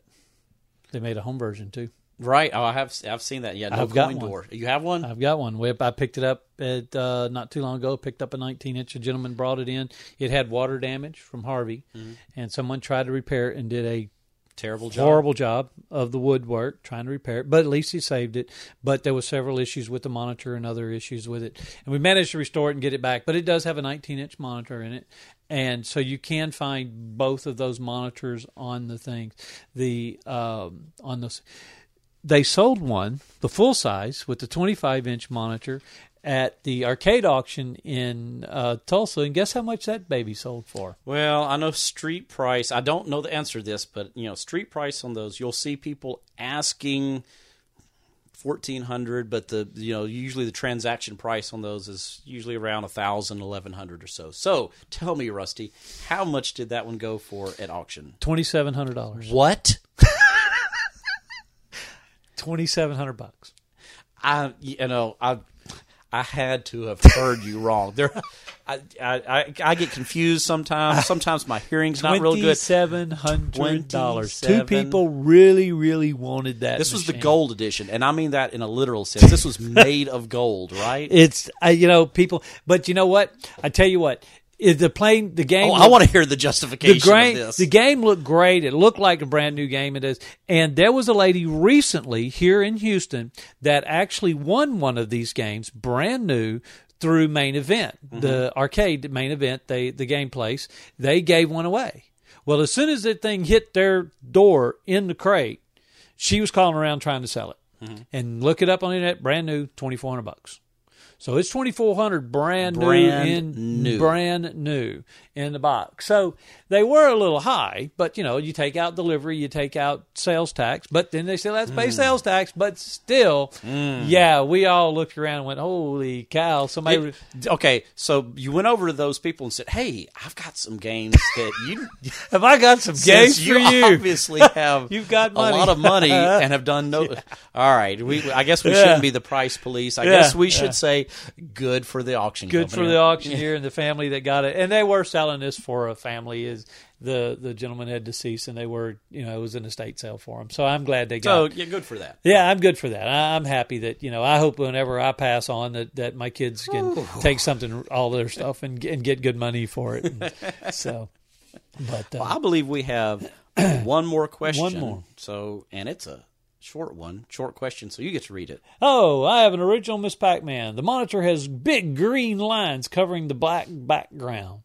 Any yellow objects are now orange, and orange objects are red on the monitor. I've tried every potentiometer, and nothing fixes the line. Any way to fix this? Okay. This is a question where it would be nice to see a picture of the screen, because we're going to kind of he did a pretty good job of describing it, so I think we can do something with this. We may be talking about 2 separate issues here. The big green lines covering the black background. That's almost a tongue twister, isn't it? Yeah. Yes, that could be that might be a problem with the game board itself and not a monitor problem. And there is a good website, some good information on a website that I want to refer for this question. If you go to mikesarcade.com, instead of me giving you the whole URL and spelling everything out, I'm just going to tell you how to get to it when you get to the website. So go to mikesarcade.com. On the left-hand side, there is a Pac-Man information. Then next screen, Pac-Man fixes. And lastly, Greg King's Pac-Man troubleshooting page. All right, I know that's a little bit of clicking to get to this, but this is a really good resource of showing. I think he had like a I think it said 104 pictures of if your Pac-Man looks like. And sorry, I know we're talking about the question was about Miss Pac-Man, but Miss Pac-Man and Pac-Man are using the same game board. They may have a slightly different color palette. Prom, this isn't really the time to talk about that. They may use slightly different colors, but it's the same game board, so the troubleshooting process is going to be the same. Well, he has a picture of all kinds of scenarios and which chip might be wrong, might be bad, or what might be wrong, where to go, where to look, what area to look to find the solution. And man, he has it all on there. That's so I would suggest that Josh goes there, or anybody that has a Pac-Man or Miss Pac-Man screen problem. Yeah, and this game one, board problem. this game board problem. So this one definitely, I lean toward the game board on this one than over the monitor. Yeah. Now the other, I do want to say this: the yellows are orange and oranges are red. That I would first. That kind of sounds like a monitor, even though Josh has adjusted everything. That doesn't mean it doesn't have a bad potentiometer on the neck board for like the red drive. If the red drive is or bias is turned up too much, it could cause that. So we may be looking at two completely separate issues.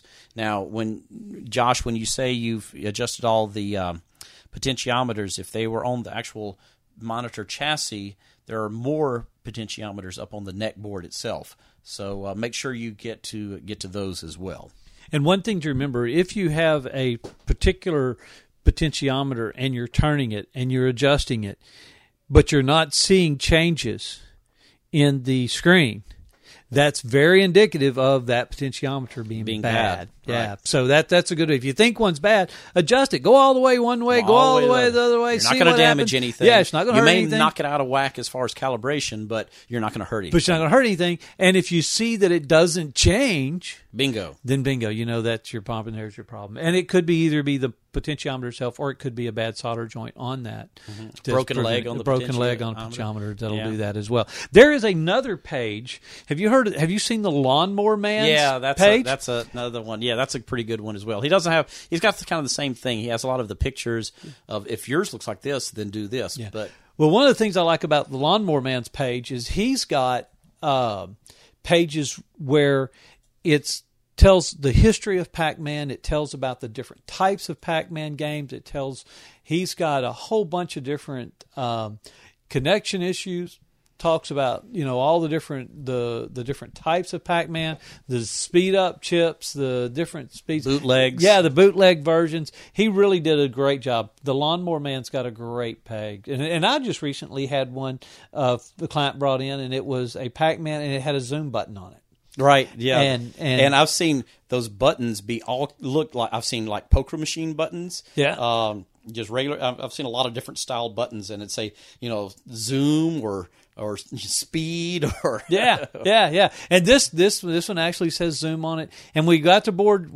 I sent the board off to get it reflect, and I was trying to figure out how to fix it. We wanted to fix the board, but we wanted the zoom to still work, and I wasn't. And it has this custom chip that's glued over, and you can't tell what it is. You can't take it apart. Matter of fact, it's in what looks like a hockey puck stuck on the board itself. And so I put it out there on the one of the web pages saying, hey, anybody do? And a gentleman contacted me, and he actually worked for a company back in the day that actually did that. They buy a bunch of Pac-Mans or Miss Pac-Mans. They would then put their speed up chip on it, put the zoom chip board button on the front board, and then resell it as a zoom Pac-Man, and they had the license and they had the ability to go and do that. So he said, yeah, I fix those all the time. So great. So we fixed it, and I said, I want to zoom in it because they're rare. You just don't find them. And it plays like a regular Miss Pac-Man, but when you hit that zoom button, it's about 3 times faster. Everything's faster. It simply speeds up the clock on the processor, and it does get rid of the daughter board.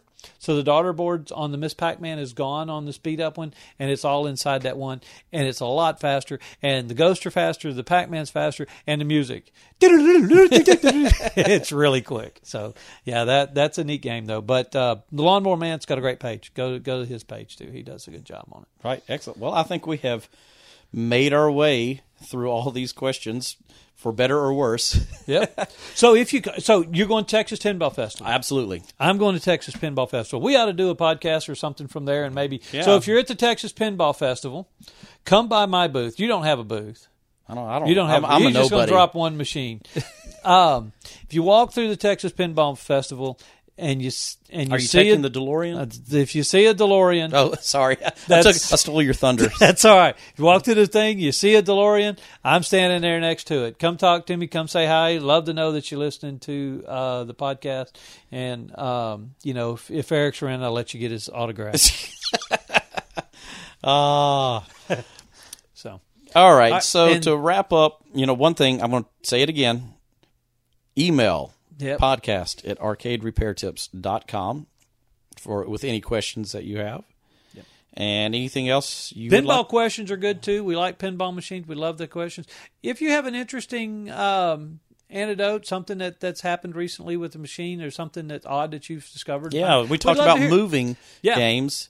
Yeah. I like hearing the bad stories as much as I like hearing the bad stories more than the good stories. And if what's there's that- something you want to hear about, or suggestion, yeah, suggestions of something that you would like to hear us discuss. One of the things that we wanted to discuss, we didn't have time to this time, that we will discuss, probably will discuss next time, is setting up your game room. Oh yeah, we Your were going to talk electrical about and that, your right? analysis. We just had, if you noticed, I don't know if you knew it, at the last Saturday night, we had problems with our jukebox. Had a huge hum in the jukebox. Yeah. Through our jukebox and things.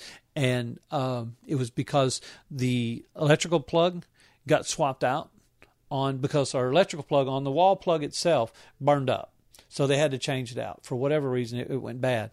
But when they changed it out, they didn't connect up the little green ground wire. So then the hum was gone. So what we did, we ended up taking a wire connecting with alligator clips, clipped it to the computer that was running, and run that wire around over and clicked it to our, and it's still like that, and it's still working. But they didn't have the ground, so you have the. So there's some things I would like to discuss with you. There's a lot of wiring concerns that we had with the games, especially when we have as many games as we have. But if you've got more than 4 or 5 games, we need to talk about, and you need to hear and make sure that your circuits and things are the proper circuits and the right things, because you can quickly overload. And folks, one of the things I hear is that people will have a 15-amp circuit. They put their games in there, and then it throws the breaker. And the first suggestion people have is, well, take the 15-amp breaker out and put a 20-amp amp in. That's just a bad idea, folks. It's a bad idea. 12-gauge wire versus 14. Yeah, Absolutely. well, once again, that's a time for another discussion. Yeah, that's another discussion. So we'll talk about that next time. Okay, so stick around for the talk to Mr. Ed Vanderveen, and hopefully we'll see some of you guys up at the Texas Pinball Festival. Looking forward to it. Hey guys, today we are talking with Ed Vanderveen, the man behind the Texas Pinball Festival. Well, when I say the man behind it, I mean along with his wife and all the others that help make the show possible. Hey Ed, how are you doing today? Eric, how are you? I'm doing Thanks great. for How having about? me on. Yeah. Oh, we're going to talk over each other. Yeah, Okay. we're going to do that. We're going to just make this a horrible mess. But you know what? I think it's all good. Well, thank you for being on the show with us. Things are, starting to the level of excitement with the show coming up in just over a month. People are, if you go on Pinside, you see all the excitement of the people coming from near and far to the show. So it's the excitement is in the air. So And we are starting to feel the pressure. I can't believe it's just over a month away. I have so much to do, and I'm just not. It's just going to be here before we know it, and I'm not ready for any of it. Yeah, it's excitement on our end. It's horrible on your end, right? I mean, do you even get to enjoy the show? When you're at the show, do you enjoy any of it? I enjoy the show. I enjoy talking with people and saying hello, and the few little breaks that I get here and there when people walk by and chit chat. I don't play any pinball or any games. None of us do. We're just so busy. I'm just trying to make everybody happy, make sure the vendors and the exhibitors and everybody has power cables. And so no, I don't play any pinball, but I do enjoy the show. I enjoy the big smoke. I enjoy the socializing when I can. Right. So it is what it is. It seems that every time I see you at the show, you're putting out fires, and it's just part of putting on a show like that. But yeah, sometimes I feel like telling you, just take a breath. It's going to be okay. It does, and plenty of people do that, and I do appreciate it. And I have lots of friends that will stop by and hand me a beverage or just pat me on the back and say, hey, and that's great, and that just that makes it all worth it. So there's not a lot of, you say putting out fires, and they're small fires, and thank goodness everybody is great, and we really don't get any super upset people there at the show, but I do run around trying to keep things rolling. Accommodate everybody, and do. First of all, thank you for putting on the show. Everybody has so much fun, and we owe you a huge amount of gratitude for doing what you do. Well, thank you. And it's not just me. It's like you said, you mentioned Kim and Paul McKinney, and the guys that run the tournament, and all of our volunteers, and it's a very multifaceted show, isn't it? It's an army. It really is. We have an army of volunteers, and there's just no way you could do it without them. So. It's really them. So if you see someone standing at a door checking wristbands, say thank you, and I would appreciate it. So what number is this? When did this show start? Oh my goodness! See, now you're gonna start asking me things that I don't have. I don't have any reference material in front of me because I wasn't part of the show when it first started. That was so long ago. I want to say, oh gosh, 2000, 99, 2000, something like that. I know a little bit of No, it can't. It couldn't have been that long ago. 2001. I don't know. It was way back there. I started around 2003, 2004 is when that's when I came a long on board. time ago. That's early on. So now, when you started, I know the show changed from fall to spring at some point. Was that? It did. That was around 2004. I think was our last. It was our last fall Texas Pinball Festival because we did the costume contest or the toga party, and it was hold on. I can't let you skip over that. I know nothing of what you're talking about. What's that all about? Well, when the show first started, and it was just a group of collectors. I mean, it didn't grow into it wasn't the monster show that it is now. So it was very much just a bunch of collectors, and they did goofy things. They had a toga party one of the nights, and you could dress up in your toga and come down and play pinball, and that was just one of the goofy things that they did during the weekend. And we can bring this back, right? Man, I'd love to do lots of different things, but it's just such a different dynamic now. I don't know how we can incorporate it. But I mean, we've talked about cosplay and that kind of thing. It's just, I mean, how far do you want to take it? I mean, right. I can grow the show into whatever. I mean, we can introduce, the cosplay, and I'm already kind of introducing a con feel with it with the special guests and stuff. But how far do we want to go with that? I mean, I want to keep it, primarily a pinball and classic arcade show. But there's only so far I can take it to with that, and then to make the show bigger and get more people, I have to add more things. Right, of course. Pretty soon we'll have bouncy houses and dunk tanks and clowns, and so right now. But yeah, the toga party, we've talked about it here and there. We've just never really got it together. Now, see, someone's going to listen to this and come walking in on Saturday night with a toga. This doesn't have to be an official TPF event. It might just happen on its own. It might happen this year. Well, I'll let you organize. You know what? I better just go on to something else. As long as it's not illegal or it doesn't, cause the hotel to throw us out, I don't go. By all means, wear your toga to the. I'm being very careful not to say wear your sheet. So just put your toga on and come on in. So back when you were first going to it, let's say 2004, 2005, how big was the show? How many pinball machines do you think were there? Probably 80, 100, maybe. That seems tiny now, doesn't it? It does seem, and well, that's including the classic arcade games. And that was when I started. The show was still in Irving at the Holiday Inn, and it was small compared to. I mean, it was smaller than the Houston show even. I mean, it was small. And it has just grown a little bit. We keep outgrowing the venues, and we went to Grapevine from there, from the 15,000 square feet. And then we took that giant leap to, I think we went to the Anatole in it Dallas. was one single year, right? It was one single year. I mean, there was a lot of, because, I mean, it was a new venue. Some of the original organizers had dropped off, and we had introduced some new ones, and the Anatole just wasn't a good fit for us. I mean, it was so far, for those of you that remember. I mean, right. The room itself was okay, but to go to the seminars, long walk down that hallway. Oh my goodness, it was forever. It seemed like, and you do that. For me, if I do that 50 times, and you'd think I'd be a lot skinnier than I am now. But and the parking was not real good. Yeah, the parking was a mess. There was no food around the hotel. There was nowhere for people to go. So they were kind of, unless you had a car, you were kind of stuck. So it just wasn't a good fit for us. So the year after that, I think in 2014, we moved to the Frisco to the Embassy Suites, which is still a Hilton property. So there was no, it wasn't like we had any bad blood with Hilton or anything. We just moved to a different Hilton property, and it's worked out great since it's the perfect venue for us. And the new place is great. I mean, I can't say enough good things about it. Not only is the hotel itself nice, but there are a lot of other hotel properties close by, because you have to have it now, don't you? So when you announce the date for next year, well, let's go back to 2017. So you announced the date for 2018. How quickly did the hotel sell out? Our block sold out and our block is pretty much the whole hotel. With months. Before the hotel, the Embassy was sold out before we even opened up pre-registration in October.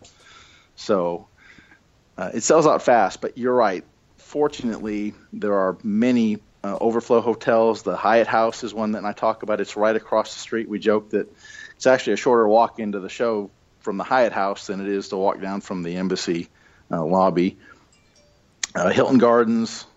There's plenty of hotels all around the area. Come this year, book your hotel. As soon as Ed announces the dates, jump on it. No excuses, because if you go on, like say you go on Pennside, you'll see so many people.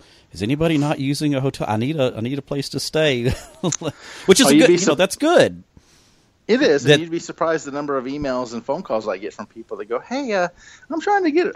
Like today or yesterday, they say, "Hey, I'm trying to get a room at the Embassy, and they're sold out. What's going on?" And it sold out quite some time ago, so I'm sorry. Grab a room across the street. But you're right. Ultimately, though, don't not come to the show. There's a lot of hotel space in that area that it's within walking distance. You don't even need a car. You just walk outside and walk down the sidewalk, and you're in the show.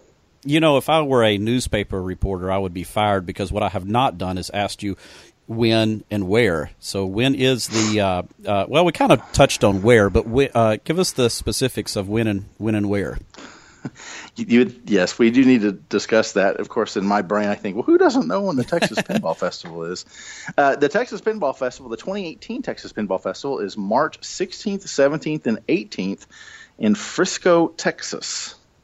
So that's a Friday, Saturday, Sunday. What time do the doors open on Friday? If you're in the tournaments, the show opens to the public at 5 p.m. on Friday, and it runs till 1 a.m. And on Saturday, it reopens at 10 a.m. and runs till midnight. And then from midnight until 2, if you're an exhibitor or a vendor, you can hang out for an extra 2 hours for the exclusive exhibitor vendor after party. And that just means that you get exclusive time on the machines without the crowds, hopefully, if we can get everybody to leave. And then Sunday morning, it reopens at 9:30 a.m. and runs to 2:30 p.m. with the conclusion of our Best in Show Awards and raffle. Raffle giveaway. Of what? Guardians of the Galaxy. We're going to give away a brand spanking new Guardians of the Galaxy. And, I've seen some of the pictures of the shows from before I ever started going to it where, there would be a raffle for a pinball machine, but it would be, something a little bit older used.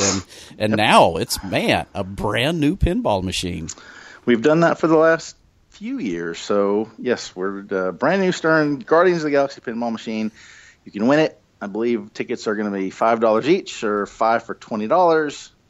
And you must be present to win. A lot of people ask us about that, and I only require that because I don't want to deal with shipping it or holding it or taking it home with me or anything, waiting for someone to have to come back up there and get it.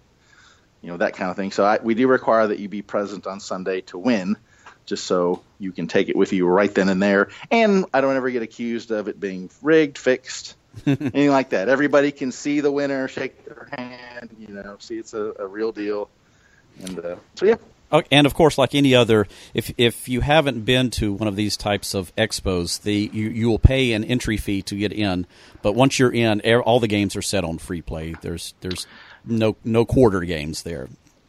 That is correct. All the games that can be played will be set on free play.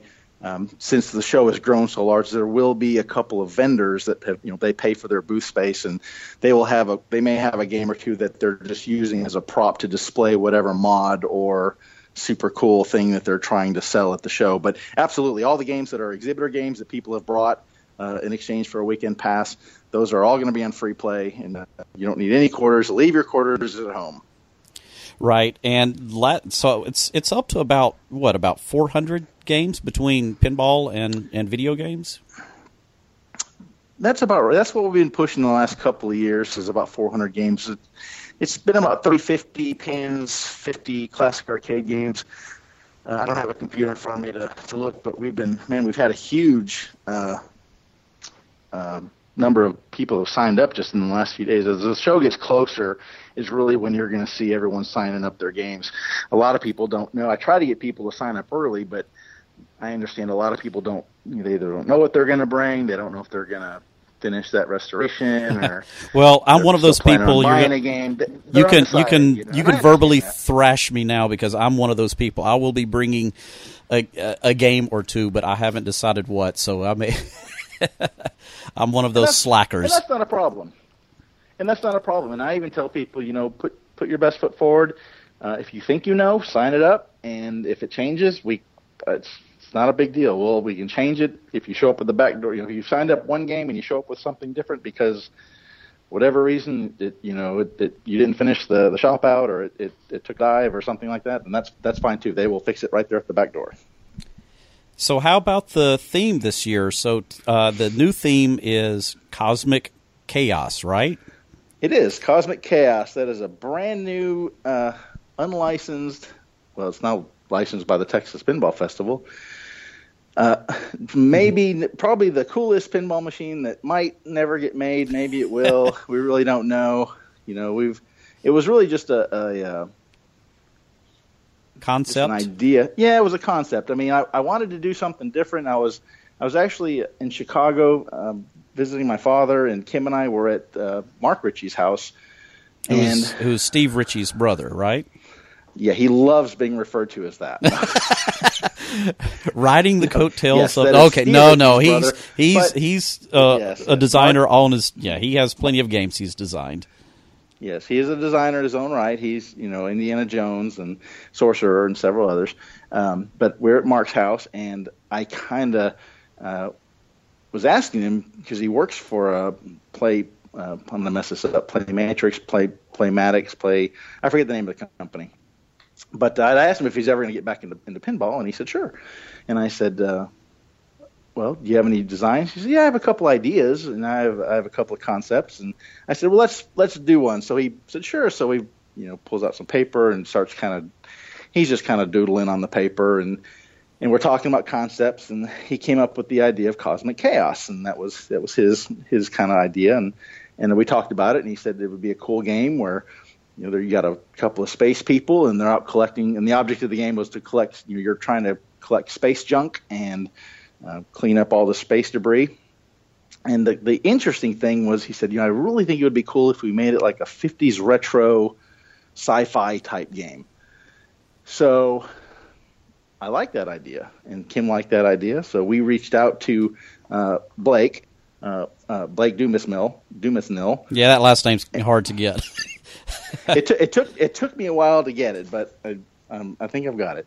So for those that don't know Blake did the art for Spooky Pinball's Domino's Pizza, and he works at NASA. And he's an avid pinball collector, and he is an incredible artist.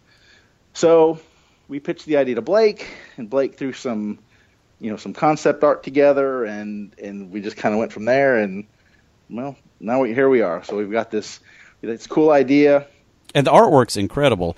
I don't know if you have it on your website or if it's on perhaps the Facebook group for TPF, but of course Blake is a friend of mine. He's actually lives about 2 blocks away from me, so I've seen all the completed artwork for the pinball machine, and it's incredible, as well as the artwork for the theme for this year. It's awesome. And you can get you can buy a Translite now, can't you? You can buy a Translite that we printed 100 of them, so they're available on the website as well. In fact, we've got all kinds of Texas Pinball Festival Cosmic Chaos stuff on the website, so people should definitely check that out. Yeah, well, that's it's a really cool art package. I'm looking forward to seeing seeing whatever might be at the show that shows off that artwork. That would be cool, but really we're just goofing, we're just having fun. So, and I've told everybody, if this thing gets made, there's no contract with any companies. There's no, we have an idea. We have an idea, and we've got a designer's name, and it's just kind of his idea, and that's where we are right now. And we got some awesome artwork. And Ed, if this game, if it were to get made, how cool would it be if you had ahead of time a Translite for the game? It would be. Yeah. have Blake sign it, and he'll exactly. The artist that created all the artwork will be at the show, happy with his Sharpie in hand, ready to sign your Translite. Well, and as the selling point, what'll be cool about this is if it ever went into production, the odds of it being exactly as we've branded it for the show being the same. I don't know how often that happens, but chances are it'll probably get tweaked some, and so you'd have a prototype. You'd have a prototype's even better. You'd have a prototype Translite that you could throw in your game because, so yeah, that would be cool. Now, earlier you mentioned when I was talking about the different facets of the show, you mentioned kind of going to the I don't know how you worded it, but the Comic-Con aspect of it, like the celebrities. Last year, you had 2 really cool celebrities. You had Sam Jones, who played Flash Gordon in the movie, and you had Elvira, Mistress of the Dark, Cassandra Peterson, right? That's her name. Wasn't that awesome? And that was incredible. And Elvira had quite the draw. It was, that was a fantastic get for the show. And this year you have Lou Ferrigno, who was in addition to being Mr. Olympia, he played the Incredible Hulk in the 70s, early 80s TV series, The Incredible Hulk. So is this going to be a trend? Are you going to attempt to get celebrities like this coming, that are not necessarily maybe a connection to pinball, but they're not? And that's my goal, is to if I can connect it to pinball, and it was easy. Obviously Flash Gordon, Sam Jones's likeness is on the Bally Flash Gordon pinball machine. Elvira has 2 machines already. Of course, CERN announced the 3rd one at the show. The Incredible Hulk, I believe, in fact, there's not really any doubt, the 1979 Gottlieb Hulk, when Gottlieb put that out, it's a result of the success of the TV show. They just opted to use the comic book art for whatever reason. I don't know if it was cheaper or just easier to draw. They didn't have Photoshop back then either. So it was just easier for them to do that. But in 1979, Lou Ferrigno's Incredible Hulk TV series was, it was incredible. It was one of the hottest TV shows running back then. For Friday night, CBS, 7 o'clock. Absolutely. I remember it well. So I got Lou. Lou just is friends with Sam Jones, and at the end of the show, Sam Jones was really impressed with the way everything was set up, and he did really well. And he said, "Hey, I'm friends with Lou Ferrigno. If that interests you at all." And so he suggested Lou Ferrigno, and I reached out to Lou, and he said, "Sure." Of course, we're going to give he wants a pinball machine too, so we're going to present him with a 1979 Incredible Hulk pinball machine that Kevin Moore is currently working on. For those of you that follow Kevin Moore on Facebook, he's got some pretty awesome pictures. I'm restoring one myself. In fact, I'm looking at the playfield right now as I'm sitting there talking to you, and we're going to let Lou decide which one he wants to take home with him. I think I saw Kevin's on Facebook recently. Did he just put a clear coat on the? He did. Yeah, it looks nice. It's going to be sick, man. It's going to be unbelievable. I'm looking at mine going, ask. Yeah, we know. You're saying, I know which one he's going to pick. Yeah. I'm ready just to stop. No, no, I'm not. I'll finish it. Just if anything, just to have the games there. So, but if anybody's got a Hulk or an Avengers Hulk, I mean, by all means, bring it to the show and get Lou to sign it. And for 10,000 by Christmas. For the past few years, you've really done a great job of getting so many of the designers, so many of the people in the pinball manufacturing community down here. Of course, we mentioned Steve and Mark Ritchie. Who is going to be here this year? If you can think of all the names at one time. Yeah, without having the website in front of me, I'll miss somebody. But I can tell you that Barry Ausler was our first guest designer that we announced. He did, of course, Doctor Who and several others. Joe Balser is coming back. Of course, now he is currently with American Pinball in their Houdini. We're going to have Dennis Nordman is returning, and who was just, he's still working on his pitch and bat game with Gizmo Games. And I think they just announced that he's going to go work for Deep Root down in San Antonio. So that'll be interesting to see that unfold. That's a whole. We won't touch that one. That's you know what. You know what? I'm an optimist. I don't know. I don't mean that in a negative way. I just mean that we could talk about that for a length of time. Well, sure, but you know what? How awesome would it be to have a pinball manufacturer? Oh, I think it would be great. Another one. I mean, we got Multimorphic going on now. We got to have if Deep Root gets up and going, that'll be great.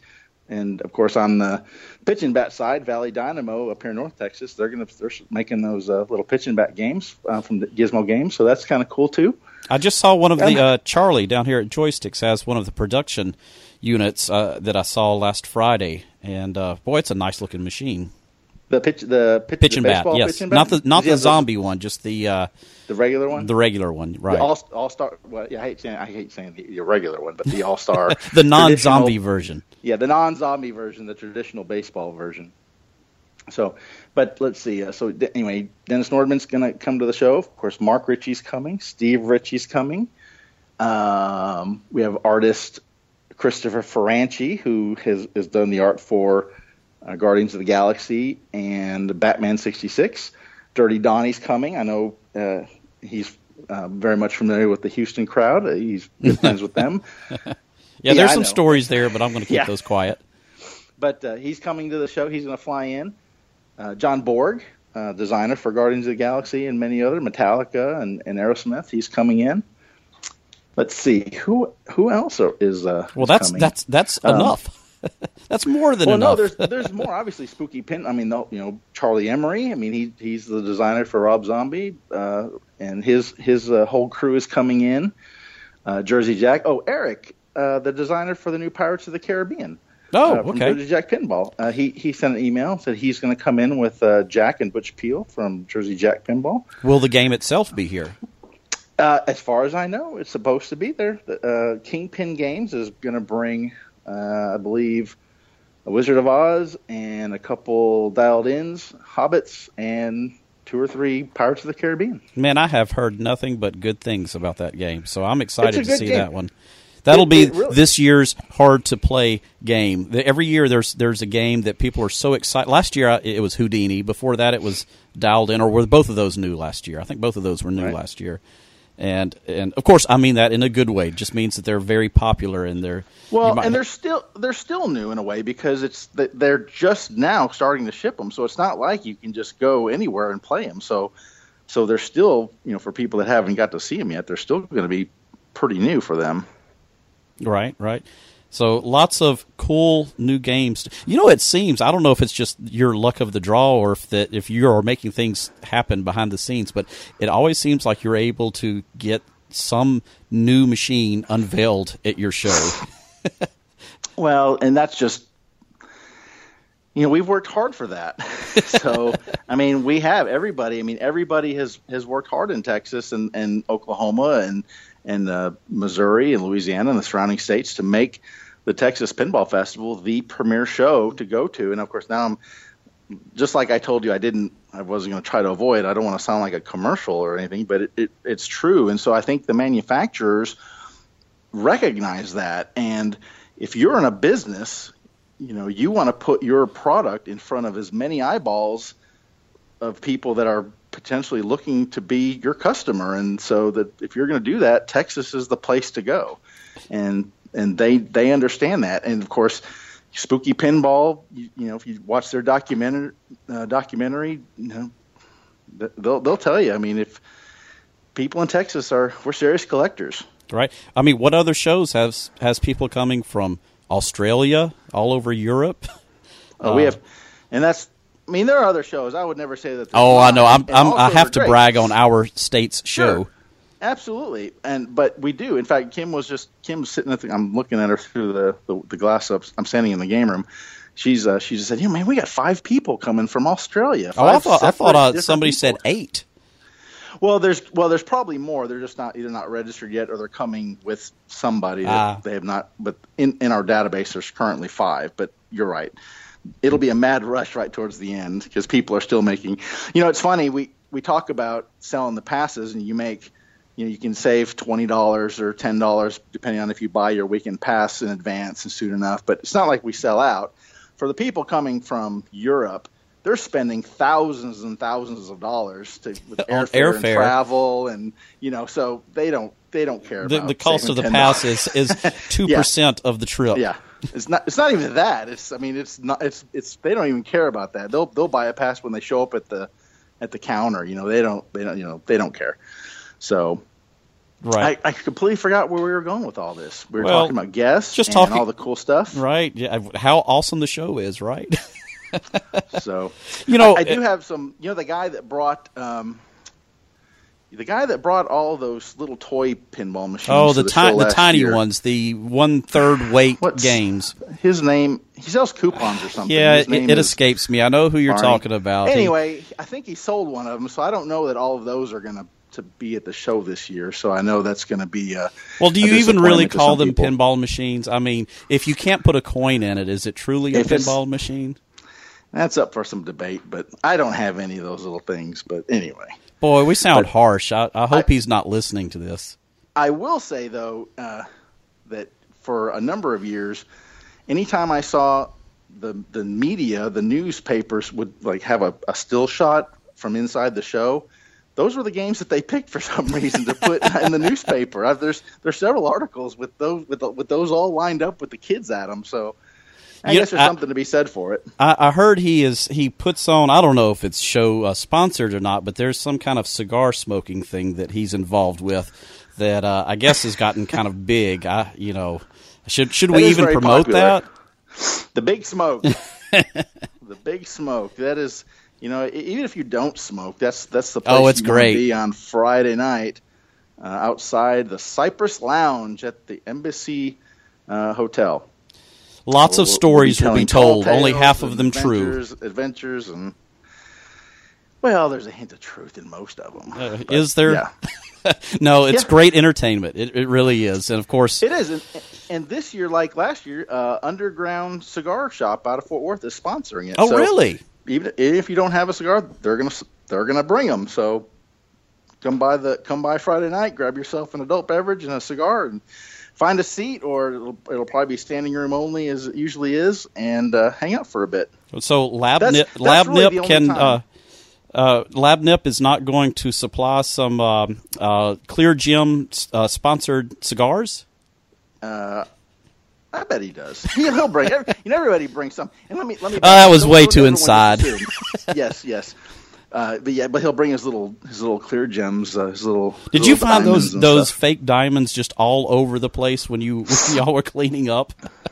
No. Well, we clean up a little bit, but that's I'm sure the hotel, the convention center people probably did. They don't. They just come in and clean up all the mess.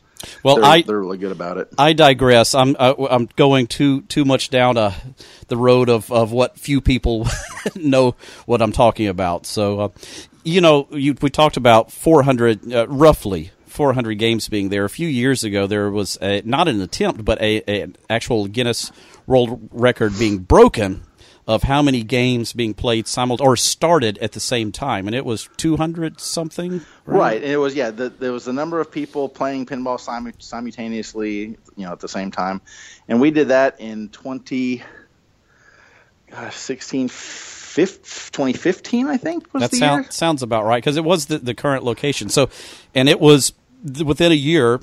The record was beaten by another show. You ever want to try to get that back? Well, we did try to do it again the following year after it was taken away from us, and I think the show in Banning, California, the Arcade Expo in Banning, California, they took the title from us, and we did make an attempt the following year, but of all things, we were 11 pinball machines short of being able to break the record, and that was because they either games go down over the weekend, and we try, and so. It may have been more than 11. That seems like that was too close. I think we would have tried harder. But it was. I remember Paul and I walking the floor, and there was just. I mean, there just wasn't enough games that were up and running. I mean, we weren't gonna cheat and put people in non-working games and stuff, because it's all in good fun. I mean, it's disappointing, but one day we may try it again, because that was a lot of fun. But there's a lot of logistics in trying to do a world record. You've got to have official counters and an officiator, and you've got to give out little tickets, and it's got to be, you got to have cameras from every angle, and it's a big deal to try to do something like that. Well, that was a fun, and I was one of the people. There you go. And it was kind of a fun thing to be a part of, but I do remember the setup of it. It was, they went through and kind of triple counted everybody and just made sure everything was on the up and up, but that was kind of neat. Well, like I said, we are just right around the corner, a month and a week away.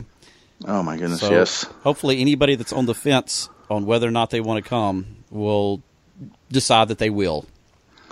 Oh, yeah, absolutely. You need to experience it just once. And I want people to experience other pinball machines. I want you to experience those too. But I want you to go to other pinball shows and have fun at those as well. And you can see exactly how good we've got it here in Texas. Right. And, so many of these shows have popped up all over the place. Nashville has a new show. Atlanta has I think this is their 5th year. I've made it out to every one of their shows. And, Sure. They're just popping. And just about, twice a month, once or twice a month, there's a show somewhere in the U.S. So we've saved it. We've saved pinball. There's no doubt about it. Yes, we take personal credit for that. The enthusiasts. And I say that though, and I've said that before, but it really is true, because if you remember, 15 years ago, or when the Texas Pinball Festival was still a tiny little show, and all there was RGP before Pinside or any of these other websites. That was back in the day. That was, every single post was, support your local operator, and we've got to save pinball, and Stern was the last company, and you couldn't find parts for anything, and people were bootlegging stuff like crazy just because there was no other options. And fast forward to 2018, and look at us now. I mean, pinball's back, and I do believe that a lot of it is attributed to shows and all the bars and the barcades and those kind of things that people are they see that pinball is back. And even at the Texas Pinball Festival, my gosh, I'm going to say even up to half of the people that come are not really pinball collectors or hobbyists. They saw an advertisement and they were like, oh, that pinball, that looks cool. And so they come to the show and they get sucked in, and they're buying their first pinball machine, and now they're on Pinside, and now they're pinball people. And then, of course, just like everybody else in this hobby, once you get one machine, that's right, then you have a house full shortly thereafter. Of course, we're our own worst enemy, because people talk about, Medieval Madnesses were $3,500 back then, and now they're okay. So, I mean, that's maybe a bad example, because you can buy new ones, but the pinball pricing is so expensive now, and it's not because everybody wants the 8 titles that all the new people getting into it, and it's a supply and demand issue. So, right. The good thing is the manufacturing is catching up. It's there's so many. I mean, we went from one company making games, barely making games, to now we have 3, 4, 5 solid players. Yep. That are, I mean, not just in somebody's workshop. I mean, like real production. It kind of back to almost, I would say, back to where we were in the 90s. That's probably pretty accurate. I'm sorry to clear my throat there. That's pretty. I would say that's pretty accurate. Now I don't know if the quantity is there. It may not. They cranked out 10,000 Adams families. I can't fathom any manufacturer cranking out that many. Maybe AC/DC got that many made. I think all those numbers are kind of closely guarded now. But but at least we have the number of manufacturers that there were back in the heyday.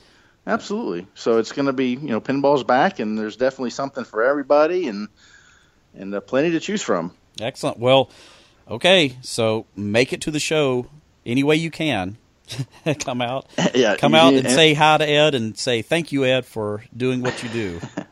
And everything you ever wanted to know is at texaspinball.com.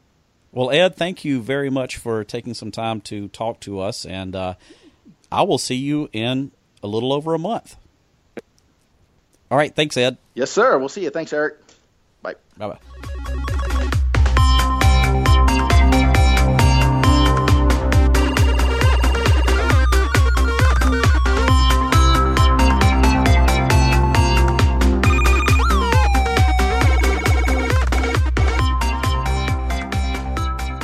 Thank you for listening to the Arcade Repair Tips Question and Answer podcast. All of our episodes are available for download at arcaderepairtips.com or at the iTunes Music Store under Podcasts. This podcast is intended for entertainment and educational purposes only. Please consult a professional before attempting to repair any coin-operated machines yourself. The preceding program is a Varcade Entertainment production.